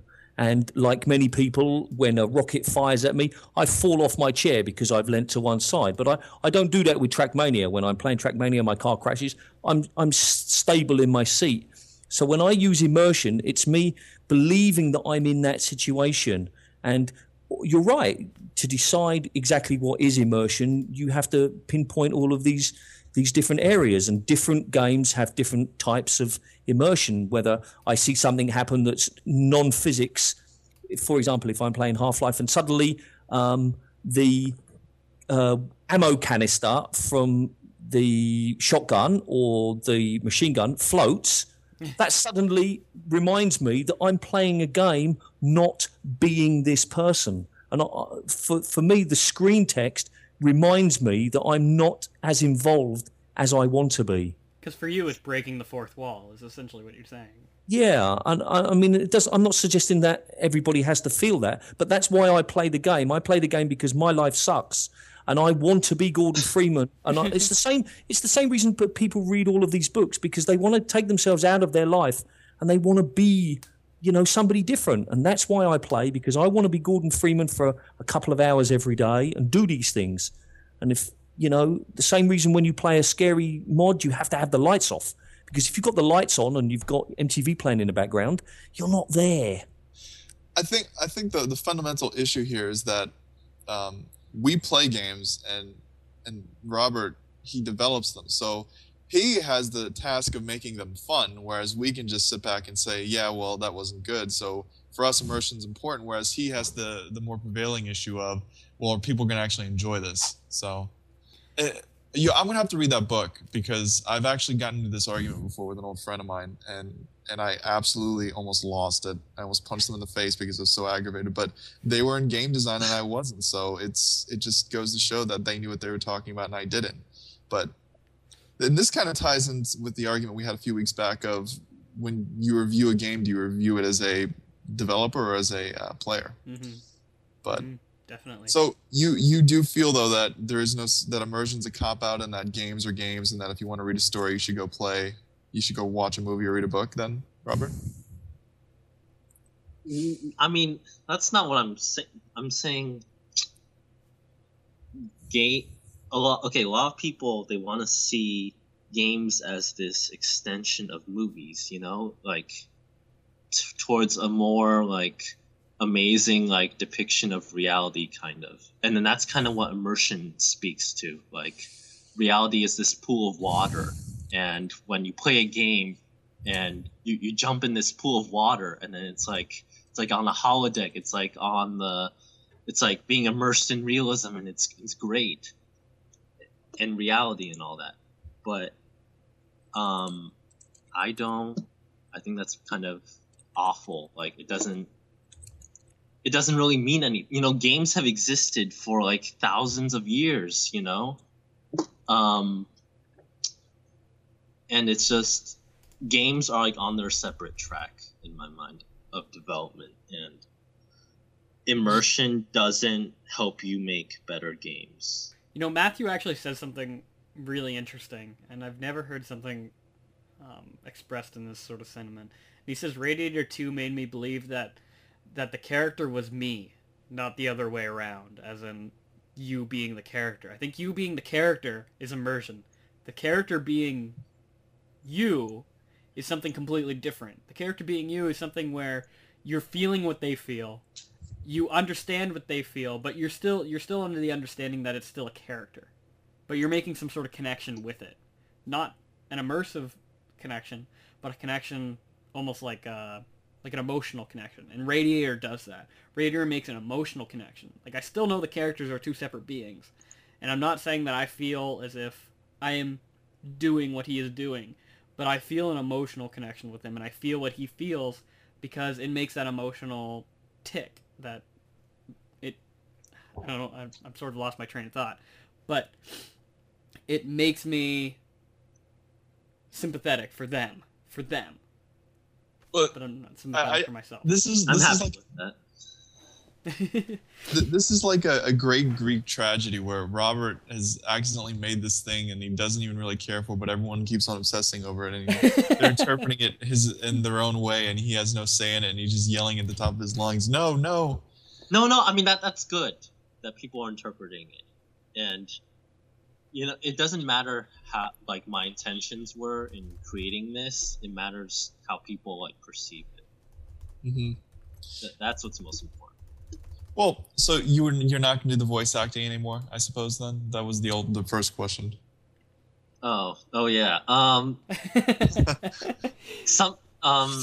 think some guy, he does a lot of voice acting for mods, and he sent me an email. He's like, oh, blah, blah, blah. And I'm like, okay, cool. You can be, I have a part for you in 2-1 or whatever. Mm-hmm. I'll talk to you when I actually have a map ready and stuff. Good. So okay, yeah, there'll be more voice acting. Yes. Good. Well, I have to kill you now. I have a more detailed question, and one thing that I sort of expected when I was playing 1-2, Handle with Care, was I was expecting a time limit. In that, when you get the boxes, you have a certain amount of time to put it in its slot. Did you ever think about adding a time limit? And if you did, why didn't you add a time limit? I don't think a time limit fits. I don't think it does either, but I was expecting it. You know what I mean? Were you ever contemplating something like that? It's already hard enough with a time limit, I feel like. Even though I made it a lot easier. I was actually worried I was making it too easy, but fortunately that wasn't a problem. No. No. I was already stressed enough as it was. If you had added a time limit, I would have exploded mentally, just fell over dead. It's so stressful. And and in the Portal commentary, like, spoiler at the end when you're like fighting Gladys and all that, the developer commentary, they were saying they had a time limit and stuff, and you were doing all this complex stuff, and it was really hard. But then they made it a really simple task, and then added a time limit, and that worked beautifully. Mm-hmm. So I feel like if I was doing something a lot simpler, I would have done a time limit. Do you don't go to school specifically for game design, do you? You major in English, right? Yeah. So I've always said that people who go to game design schools are usually shit, and people who do it for fun are much better. You're a prime example of that, and I just want to say thank you for proving me right. I love being right. I don't know about game design school. I don't. It's so. I mean, listen, me and William over here doing calculus 3 and differential equations, and these people go to school to learn Hammer, and when you can just learn it in a weekend, and it just angers us. If you like it so much, go do it for fun. Some people like to have direction, though. I think that's the main difference. Yeah, but learning how to use Hammer and designing games is a completely different thing. That's just like saying once you learn the alphabet, you can write a book. Yeah, but learning how to make something fun is a lot easier. Okay, we're not going to get into that argument, but I'm just saying you can pick up like Mr. Yang has done. He went up and picked out theory books on theory of fun and game design. That's all you need to do. You don't need some old white guy to tell you after $40,000 a year and a MacBook Pro that making boxes is fun if you do it in a certain way. I like that Yang has embodied the perfect representation. Well, it depends on your personality. I'm perfect. Yeah, exactly. You're right, William. I agree with you. It's personality. Some people like a structure and they like to be told things. Other people can go to a library and do the research and learn things themselves. And for Emanuel to just assume that everybody has to do it his way is par for the course.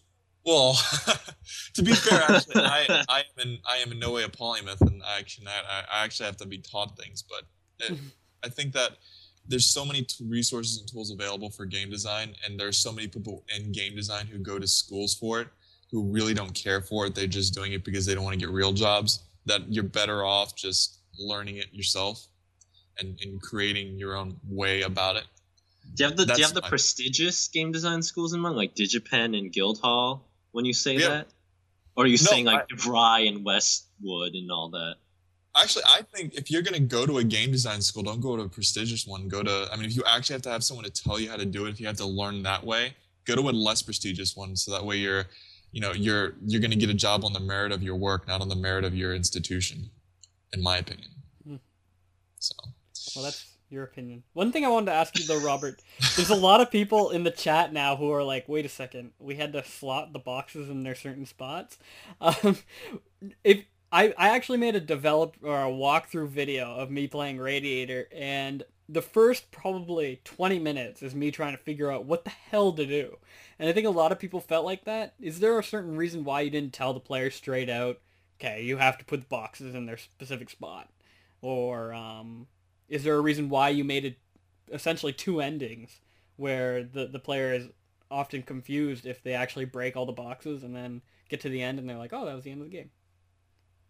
I'm a big proponent of not like forcing the player really to do anything, and I think the most interesting part of a game is like the experimental model, where it's like, oh, I'll try this thing, and if that doesn't work, I know you're not supposed to do that.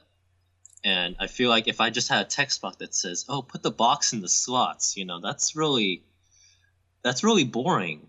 That's taking all the like interesting guesswork out of it. You did sort of do that subtly though, with the little poster in the test chamber at the beginning. You sort of said this is what you have to do, but I think a lot of people ignore that. I did the first run through. I ignored it. I'm hoping like you connect all these different like stimuli and like see how they're supposed to relate. Like some coordinates flash on the screen, and then the coordinates can match to like a shelving system, and then there's this red blinking light with the box. I'm hoping that all like connects somehow. And I think that's what a game should do, not necessarily tell you what to do, but let you figure that out on your own. Yeah. Tell us about the ending. If you, I guess we can spoil it. Enough people have played it. When you actually beat it by putting the boxes in their proper slots, so like I guess the good ending or the happy ending, and then you added that almost anticlimax at the very end, where you can break the final box again and get a separate view. What made you do something like that? The two endings are the exact same thing actually, but then just different voiceovers. I originally had something entirely different in mind with the ending and stuff. Like there's gonna be this big like climax where you like go to like this big warehouse with hundreds and thousands of boxes and stuff. And I was thinking, no, I mean, you're already playing in you're already shelving boxes. That's already like really boring. What was I thinking? The endings are the same because I figured most people wouldn't put all the boxes in. I'm guessing like 0.001% of the people who played it have actually gotten to that end. So I figured, why put work into an ending that no one's going to see? So, but what about that extra thing? Which is disappointing for you to hear, I understand. But what, Phillip? Did you put all the boxes in whatever slot? I'm sorry, I don't really know what you're referring to, but I just have this image of you. If it was possible, you did it. Yes? I did. Oh my god, that's really? Good. Yeah.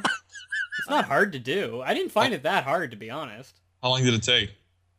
Like 30 minutes. I have the video of it. That's great. Wow. I loved planning out my route. This was my favorite part of the mod. Actually, to be honest, my favorite part of the mod was not connecting with the characters. It was looking at the box, getting the coordinate, and then looking at the shelves and saying, okay, I have to get to this coordinate. In order to do that, I have to move this box. Oh, okay, you got it. Good. Yeah. Oh, yeah. A lot of people don't reach that stage where it's like... That was my favorite part of the whole mod. They're kind of like, oh, can I just throw the crate there? And then when it breaks, they don't get that they have to plan it. Or move crates out of the way in fact, in advance, For the very last part, here's another spoiler alert. For the very last part, for the very last box, you have to almost go up a shaft that you can't go up. So what essentially I did is I took the two floaty barrels and I stacked them on top of each other in the very far left corner in that long actual part, and I climbed up on the there, and I just jumped up again, and I made like this intricate sort of maze type thing out of all the props that you gave us in the map. That's not the solution I had in mind, but that's perfectly valid and fine. Yeah. It's great. I love doing that. That was my favorite part of the whole mod, is figuring out those little things. That's why I like Creed. That's why I like these puzzle things. You're really rare. You're a rare type of player. You should honestly go and do a statistic thing to watch how people play the mod, because I bet every single person has played it in a completely different way. I played it way differently than William did, and I bet if you sat down and recorded the actions or something, you would get an incredible just everything would be so different. I'd love to see it. In fact, I even went back a third time and I played it, and with the intent of not breaking any boxes. Yeah. Oh my god. Well, my first time I lost, and I got so fed up I was just throwing boxes at the wall. And then the second time I beat it, but I broke a couple boxes, and the third time I beat it with the intent of not breaking any boxes. I was hoping there was going to be some super ending. Oh, sorry. But there wasn't. You really, I think you underestimate the power of this mod. It seems like you think it's something completely. We really enjoyed it. Like, I'm surprised you think that we wouldn't play it 3 times. It's only, That's really weird. You guys are just really weird. No, I'm sure most of the listeners. There's other people. Yeah, there's other people out there who played it like that too, I think. Yeah. So see, like Al Hapa is saying, I use the floating blue things a lot. Yeah, and then some people don't even know they're there. So that's interesting. So anyway, I don't know. I don't have any more questions. Can you tell us about 1.3? What can we expect? 1.3. Okay, well, I'm trying to prototype it right now, and it's like an orange map phase right now, and I kind of have some of the art prototyped too. How's it going right now? And the voice acting is all done and stuff. So now, I mean, with this workflow, I think the workflow I'm going with is I'm going to prototype it, and then when I'm like playing through it and realizing like how not fun it is, I'm going to try to like fix it. Mm-hmm. So I can kind of avoid all this anxiety I had with Handle with Care and make it something I'm more interested. I don't know, I can be more proud of. 1-3 is going to be in a submarine for most of the time, and it's kind of stemming from the, I guess, BioShock and like System Shock 2 tradition of basically like emergent systems like converging to create something interesting. So I'm trying to create a bunch of systems that can kind of interact to make hopefully something interesting. So you have a constantly rising like water level or something. The reactor's about to explode, and like you're losing air in this submarine. So all these different conditions are like converging. So you might be in like the bottom floor of this submarine and the water level's rising, and then like Emily Dickinson is right around the corner and she's gonna kill you.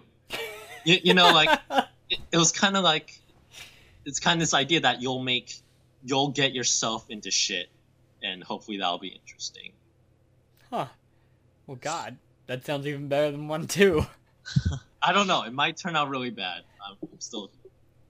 Do you believe you're getting better with each episode, in terms of your development and in terms of what you're doing? I hope so. I think I'm getting better. More experience with like what I know I can handle and what I can't. Interesting. Good way. With that said, what are some ideas you'd like to implement but you can't because of the engine or limitations of your own knowledge? Let's see. One idea I did, I'm not sure if I talked about this before, I was prototyping this idea where before you go into Ravenholm, you can save that ball you throw around with dog, Mm-hmm. And then you can have and some people had the roller mine follow them like through like Ravenholm pretty much, and like be their little friend and kill zombies and stuff. So that kind of interested me, that kind of like sub game. So now I was prototyping this idea where it was like the roller mines are like your children, and you're like guiding them through like life or something. And that really didn't work because the roller mine physics are like just really crazy to deal with. They're almost haphazard in the way they move too. Yeah, they're really not predictable at all. Mm-hmm. So then that idea kind of just failed. And another idea where it was like,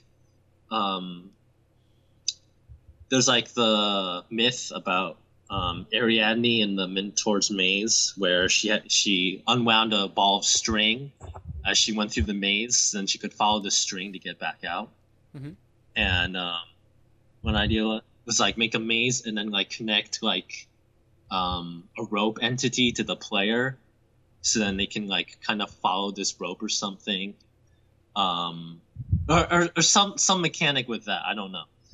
And then that didn't work at all because physics simulation on the ropes is really hacky. And You can do breadcrumbs. yeah, but that's a lot of physics objects. So there is a lot of stuff that, a lot of abstract. There are a lot of failed ideas that, and it's easier just to blame them on the engine. no, I blame them on myself for not utilizing them. Oh, we didn't mean that. Maybe in Half-Life 3 we'll get something that, you know, we totally out of left field, like as if the stuff we haven't seen isn't out of left field yet. So with Polaris, we first of all, like I said earlier, it had dialogue, it didn't have the voice acting. Did you write the voice acting? I mean, did you write the dialogue yourself? Yeah. Who else was right? Well, I'm just saying you didn't do the voice acting, so you know maybe you're a busy guy. When you wrote it, was it after the fact of the mod, or did you write the the story first and then did you do the mod? Like, what came first? What was more important to you? Wait, I don't understand the question.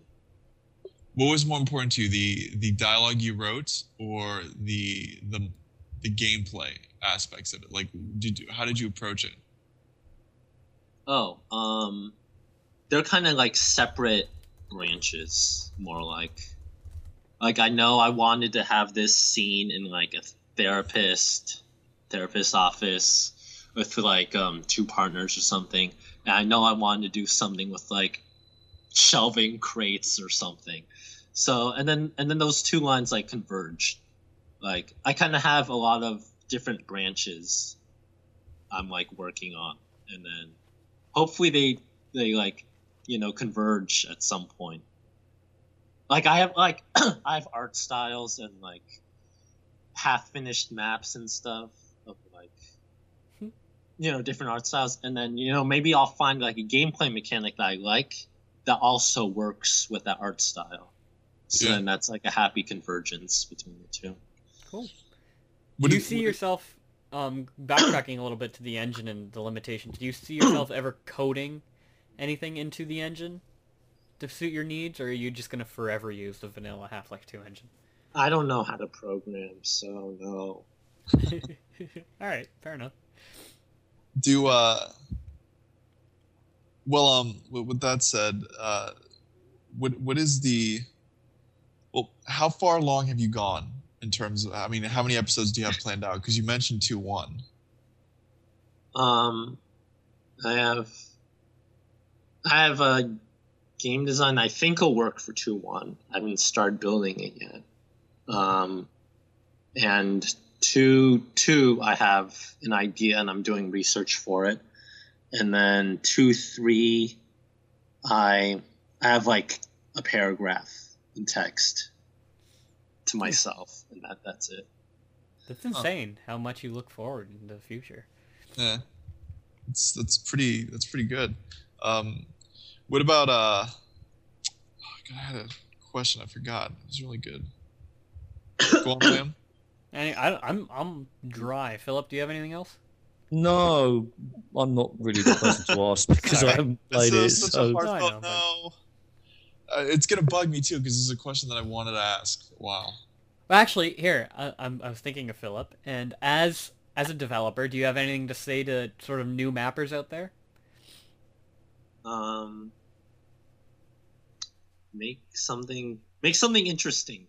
Don't copy your favorite game.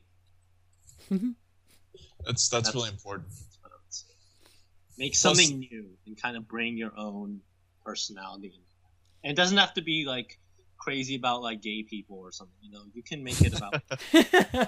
That's why I really like research and development. It had his own voice. True, and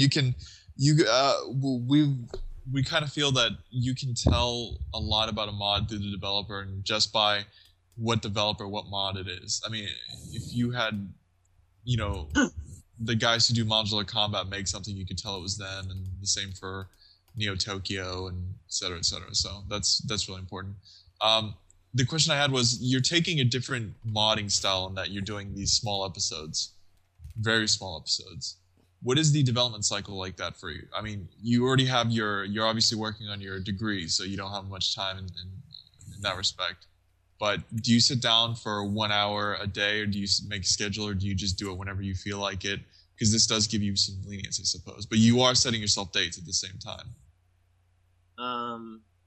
I think I set myself like a rough timeline of like a month or so. But I haven't been working on. I haven't done any modding for like the past 2 weeks because I recently got into a relationship and it's kind of weird and I'm not used to being in a relationship and you know that I guess that speaks to my experience. Do all the ladies love you because of Radiator? Did she find you because of Radiator? Yes, they all love me. Yes. That's awesome. I bet you get a lot of love letters. Oh yeah. All 0 of them. It's great. Well, it's better than the 10 of them from males, I suppose. So, yes. I was actually going to ask, these are the 2 you've done already are relationship oriented. Do you have any underlying mother or father issues or love issues or something? Or are they just topical for you at the moment? I don't know. I can't dissect myself. I don't know. Probably. I don't know. Maybe I'm fucked up. I don't know. Do you think your work will change now that you're in a relationship, or does your day-to-day life affect your work? It probably will, because it'll get me thinking along different lines. Everything. Well, anyway. Yeah. After that, after all, I just want to say thank you again for coming on, and I know that this is the second time, and you're in for a surprise when we have you come on for the third time for the third one if it's good. Yeah, so, you outed me. Are you happy? Yeah. We just have to keep buzzing you. We just have to. Oh god, Radiator's awesome though. It's really perfectly amazing. It's I hate to. I don't mean to say this in a negative way, but I'm just saying that if I never played games and then I played Radiator, I wouldn't like it. But because of the no, I'm just saying that because you have to, because it's such a different thing. You're used to playing games where you're just shooting mindlessly, and then you have this total 180 where you're playing a mod that's not focused on the norm. It's focused on doing your own thing, and in this case, well, accidentally conveying a story and commiserating with the characters, I suppose. But it's nice to have that change of pace, and it's kind of like taking a break, really. So thank you so much for making it. Would you actually get into the game industry if you had the opportunity, or would you follow in English? I think I'd get. I'm not sure. I think I might burn out or something. I don't know. I'm interested in it. I think I probably will end up getting into it, but I wanted a non-game industry related degree to fall back on. Yeah, well, that's what they do in the NFL. They play football, but they're actually doctors and lawyers. Just of course. So, I guess that's it, isn't it, William? Yeah, I think we can move on to the last part of our show, and that's the PlanetPhillip poll question. We'll skip topic of the week because we're really losing on time here. So Phil, how about you take us away into a question? Sorry for ignoring you, Phil. No, you weren't ignoring me at all. No problem. It was interesting to listen to, and I apologise to Robert for not being able to contribute to the interview or the conversation. Just stay your lovely self. It's fine. Yeah. You just radiate sunshine all over us. Oh, now we have to use radiate as an adjective for everything. Radiate? Yeah. I love radiate. It's a good word. I think Philip's actually, William, that was a verb, wasn't it? So apparently, Philip's English I'm an idiot. All right, here we go. Poll question 134. Do you kill when you don't need to? William, are you going to... No, ignore that. Here's an example. You quick save and clear an area, and then you unexpectedly die. You reload, go through that area. Going through the area, do you kill the enemies you've just killed, or do you carry straight on? I mean, the idea here is that if you don't need to kill them, do you still kill them? And Kasperg made a clarification of a point that I alluded to, which is that when you kill an enemy, you get a reward, and that reward is the visual or the audible, hearing them scream or the body parts fly apart. That is a reward. I mean, if you just shot them and they just disappeared, it would be boring, wouldn't it? Yeah. I mean, half of the fun is shooting somebody and watching them fly over the balcony or the screams or whatever. But really, I mean, when you don't need to, do you still kill them? That's the question. If you do, what does that say about your personality? Nick and I were talking about this earlier, and I think your second example on PlanetPhillip is much different than the first example. In the second example, you're talking about, you have full health and ammo, and you have nothing gained from exploring, but you have to fight these hunters, or you need to fight these hunters. Do you continue forward until you reach the objective, or do you go into the forest and kill all the minions, like the zombies and stuff? And there's something intrinsically different than between the two examples, and that is the art of exploration, I think. And there's a lot of gamers, and this sort of gave me some self-contemplation, in that there's a lot of gamers that set their own goals for video games. And for me, we were just talking about Radiator. For me, it was to beat the game without breaking any boxes. In no way was that a goal that Robert created, but it was a goal that I created on myself. And to me, for every game, and for every mod that I play, I set my own mini goals. And an overlaying goal for me is to kill everything. Nothing is left standing, just because I'm a completionist. And being a completionist, I don't think there's really the connection between killing things and being a completionist. I just want to experience every little part of the game. And if that means killing everything, well, then so be it.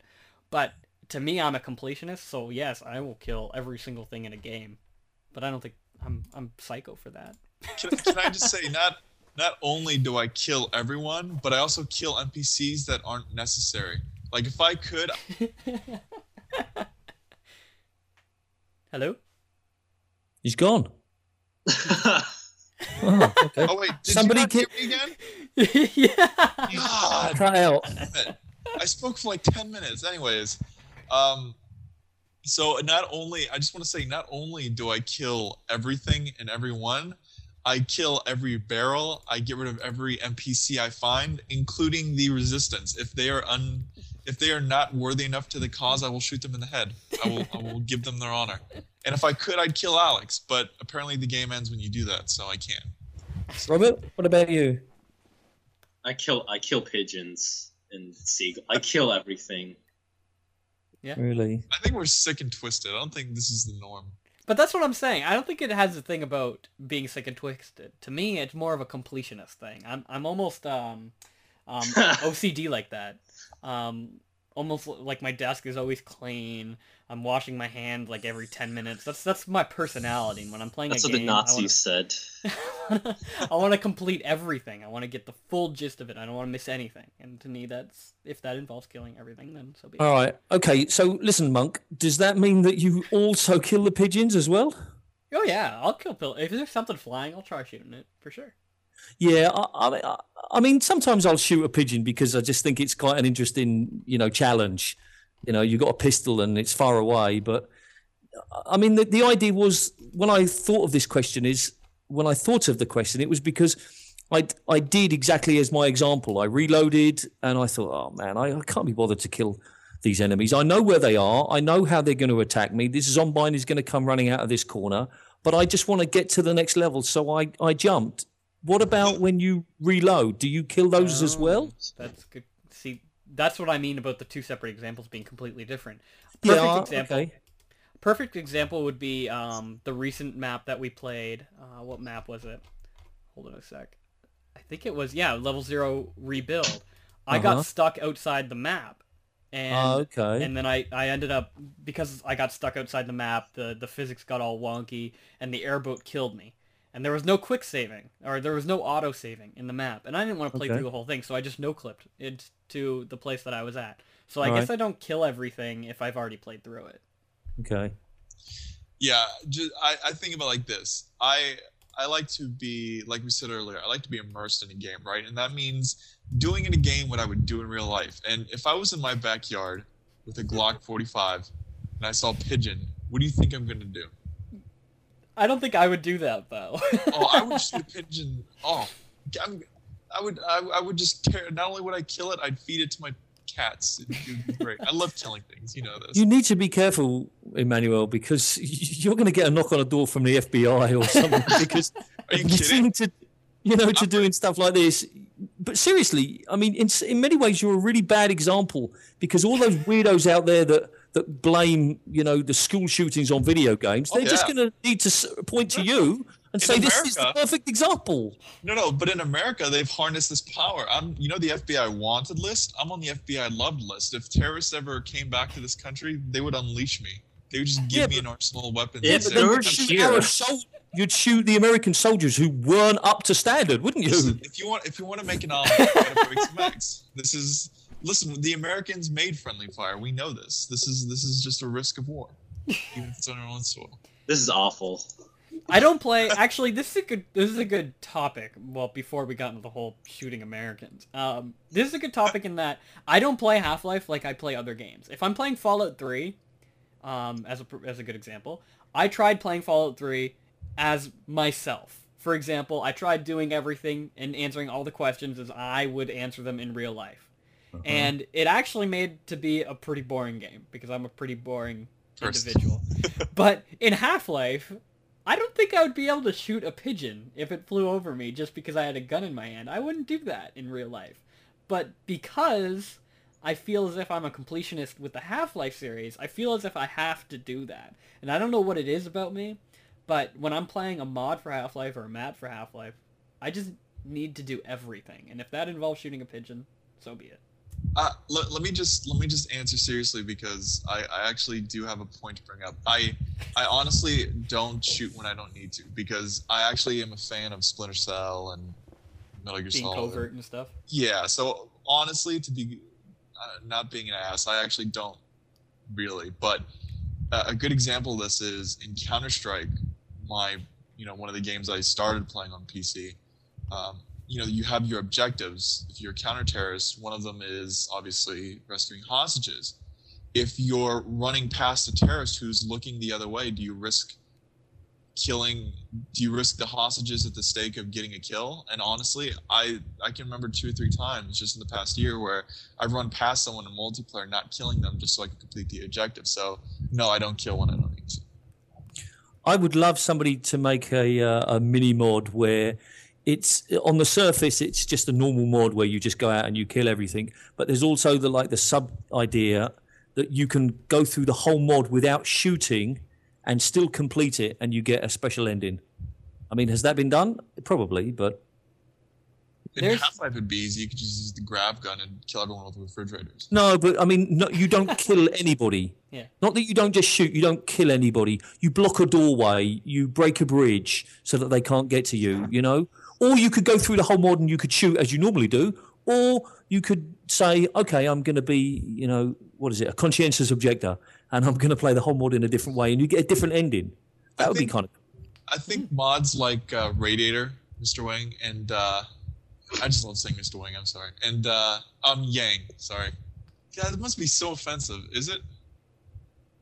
You're offending me so much. Okay, good. I'm never coming back. I think mods like Radiator and research and development are gonna make developers sit back and realize, maybe people have more than 6 brain cells and they like to do more than just shoot people in the back of the head. And I think we're gonna see, like we saw in E3 in 2003 with Half-Life 2, where they're gonna make it so that you're not only killing people, but like that scene where you put the dryer in front of the door and the combine keep on banging on the door trying to get in. I think you're going to see utilizing environments and things like that more, in especially first-person shooters, which I'm looking forward to, which is a good thing. So, with that said, I think that's it. I just want to make it quite clear that I do not enjoy killing. No, you do. You said it. You said it. It's too late. I feel sorry for Toronto. They don't know what's going to hit them tomorrow. Although I guess we can announce what the votes are like on PlanetPhillip. 62% right now are saying yes. They do. Yeah. Mm-hmm. That's bizarre. I usually had the type of people who go to PlanetPhillip to be much more docile and loving, almost hippie. Monsters, all of them. Yeah, they are. Sick people. We're learning a lot about your readership, Phillip. We are. Learning a lot about you, Phillip.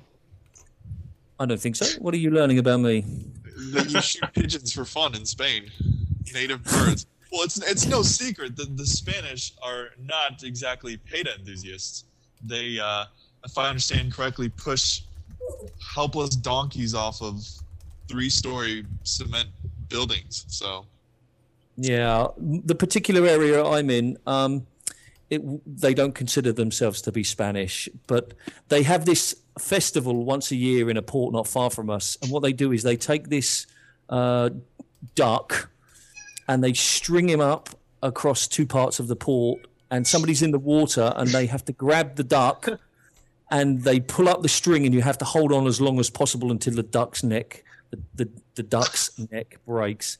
It's horrible. Why the hell you guys have an event? And they used to use live ducks, but now I think that they've changed it to dead ducks, thank goodness. That's horrible, isn't it, eh? So shooting the pigeon is, like, nice. I'm surprised you guys haven't had PETA there. Yeah. Well, that's nothing compared to what they used to do in medieval times, where they would tie your arms and legs to a horse, and then have 4 horses, and have the 4 horses run away at the same time. That was a form of killing people back then. So that's nothing compared to that. The British in Africa have done many worse things when they were there. So perhaps we should move on. I had a question for you earlier that you reminded me in chat, and I forgot to mention it. And I thought that the general restriction of PlanetPhillip was that there has to be shooting in a map in order for you to post it. And Physics Drydock, there is no shooting. You're correct, but you're correct about the second part, but you're incorrect about the first part. The criteria for PlanetPhillip is that there must be at least 1 weapon and 1 enemy, and also that it's set within the Half-Life universe. However, occasionally, because it's my damn website and I can do whatever I want, I post... I'm just getting on your case. Cyberscape and a few others that aren't really set in the Half-Life universe, but are science fiction. But basically, you can kill a head crab within Physics Drydock. So that's why I posted it. Mm-hmm. And there was the gunship too. Yeah, the gunship too. So technically, the criteria is met. I'm just getting on your case. No, that's fine. I have this discussion stroke argument with many people who say, why don't you do quality control? But I don't want my site to be a filter. I want the reviews and the comments to be the filter. I don't want somebody to go along and see a map somewhere and say, oh, okay, I wonder if it's any good. I'll go to PlanetPhillip. Oh, it's not on there. Oh, that must mean it can't be any good then. But maybe I haven't seen it. So if I add everything that fits my criteria, then if it's not on PlanetPhillip, it's because I haven't seen it. And then if it's crap, then I'll review it and other people will review it. So... Mm-hmm. That's really what's happening there. Okay. Mm-hmm. So I was just joking. No, it's fine. And I'll probably start posting more stuff on the like the Phillips blog category. So if I do play something that's outside of it, like I don't know, Mad World for example, and I enjoyed it, then I would post it there. I've decided I'm going to do that. Now, Mad World was the one with at the very beginning you had like the Bible verses. And I use that as an example. It's terrible, and I would never post it. And I hope that they don't make anything like it again. But I use that as an example. It's outside the Half-Life universe. But if I'd enjoyed it, I would have posted it there.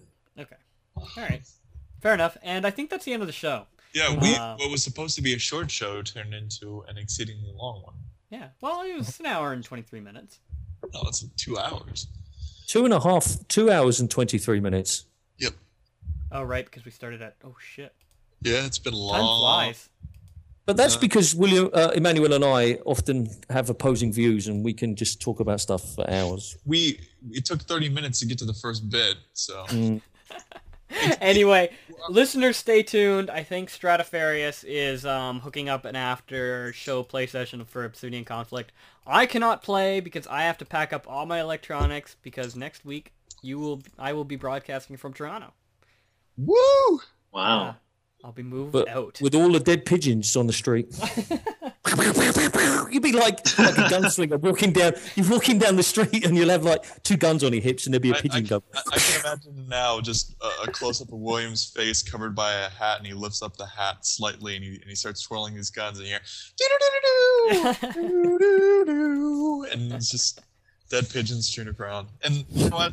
I think that would be a good mod. So. and I bet Modular Combat has a module for it. Module for that, yes. Well, let's end it now before we go on about pigeon rape and disgusting things like that. So. Thank you, Phillip. Thank you, Robert, for coming on. You're welcome. Can we expect you again, Phillip? Yes, of course. Good. And Robert, you're coming on for 1-3. Okay, sure. There you go. Thanks so much again, man. We really enjoyed the mod. It's been a pleasure to have you on. And with that, thank you for tuning in. Tune in next week, 10 a.m. EDT every Sunday. Bonjour. Farewell. Everyone.